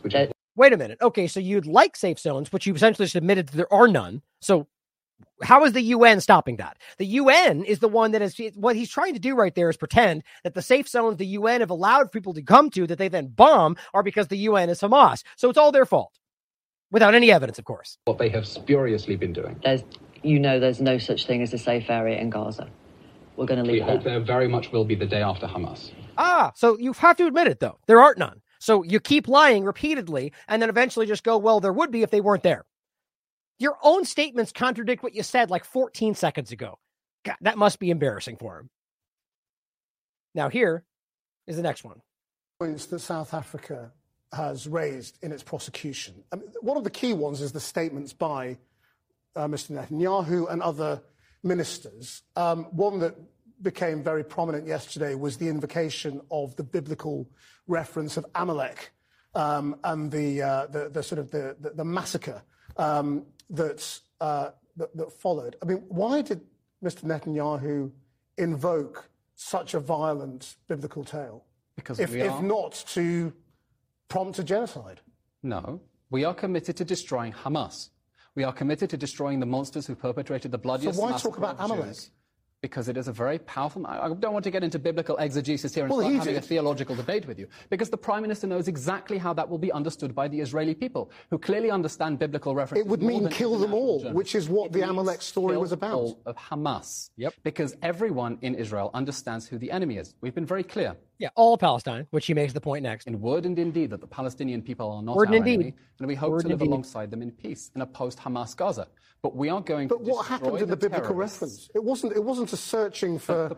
Look, just in the interest of time, because I want to get this one in 3 hours. The point is that he goes on to show the video. I think he does. He references it at the very least, where the soldiers are dancing. Right, the soldiers jumping up and down, and they're saying, "We, Amalek," and basically saying that Palestine won't exist. Remember that video, right? The bottom line is he puts it to him, and all he does is his argument is, "Well, you guys are dumb, and only Israelis understand what that means." That's his actual point. No, we all understand what it means, and your people clearly do too, which is why they were chanting to remove all of Palestine. I mean, it's just again desperation. South African case is very sad because they basically decided to become Hamas's lawyer. And same talking points. I paid very close attention to what they said yesterday. And it's as if they mentioned Hamas just to tick the box, so to speak. They mentioned Hamas and they acknowledged that maybe Hamas did some bad things on it. He's talking about the South African case.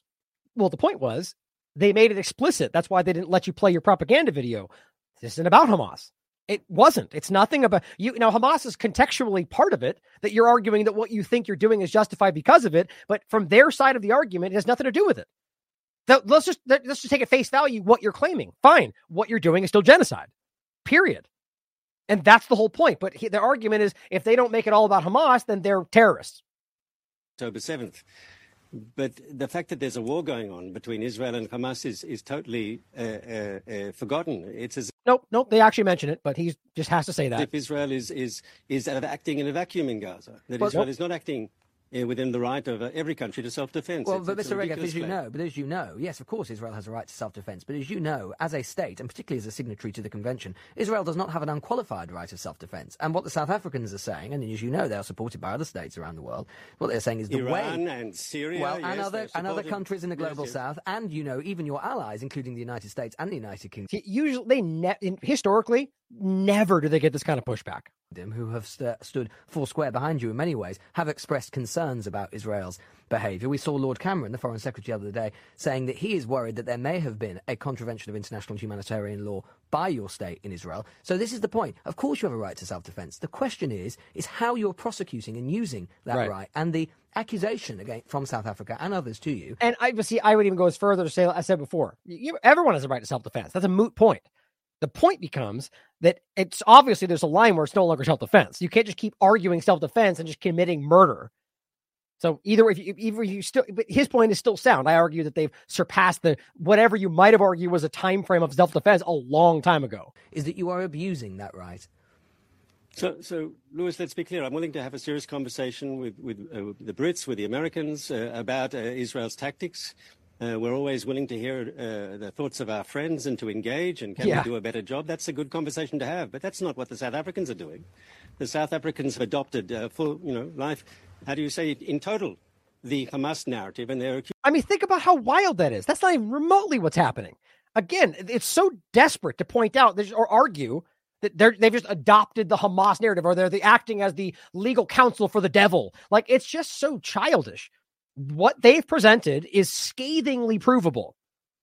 That's why they have to do this. Accusing Israel of genocide. This is a baseless claim. I think the Americans said this is without any merit. But this charge of genocide is totally preposterous. It's outrageous. But Mr. Regev, isn't it the point that you have laid yourself open to that accusation in the manner in which you've conducted this war? Yeah. 85% of Gaza's population have been displaced. The World Food Programme has said that 80% of the most hungry people in the world right now are in Gaza. Think about that, right? And so the point is, this is the kind of pushback they never get.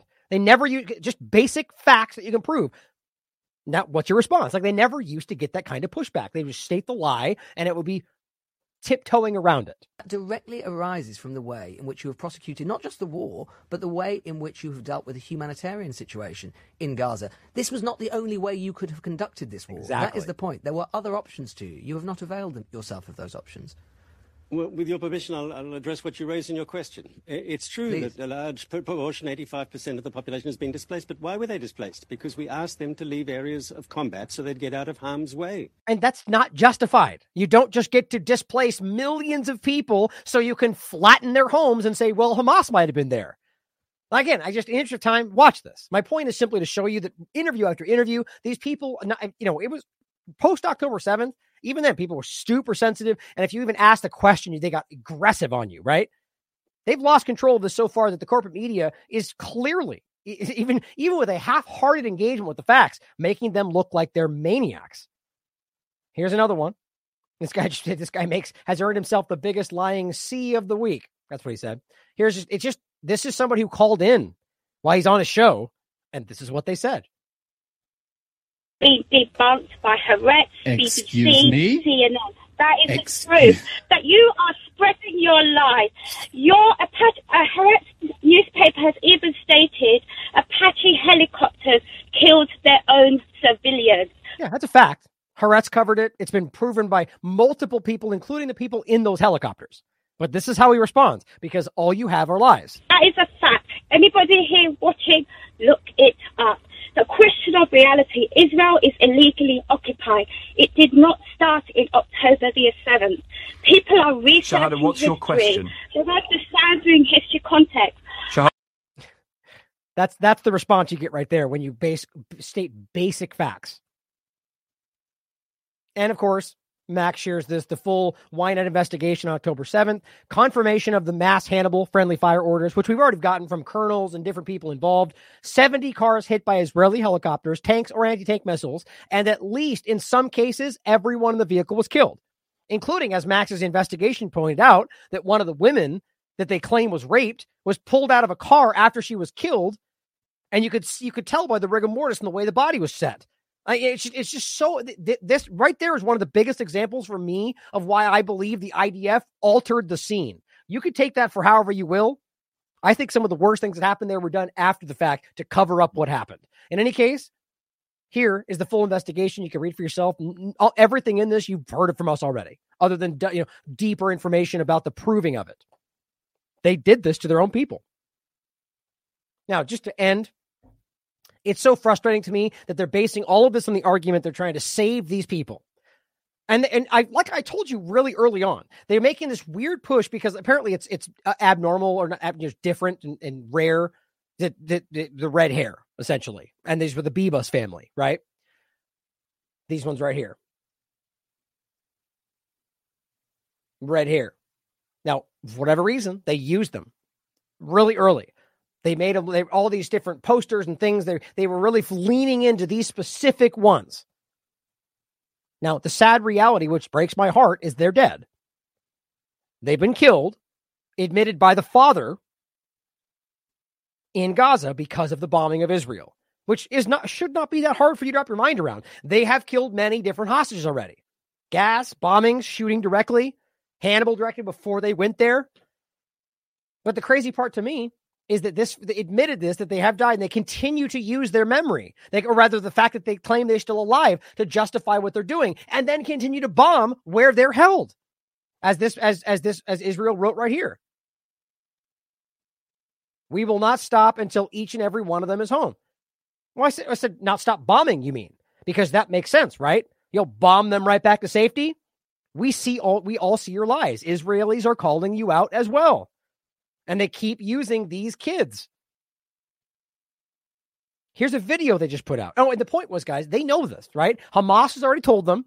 The father's already spoken up. They put the video out. Now, of course, you could argue it's all lies. But remember, during the last ceasefire, the pause, Hamas tried to return their bodies.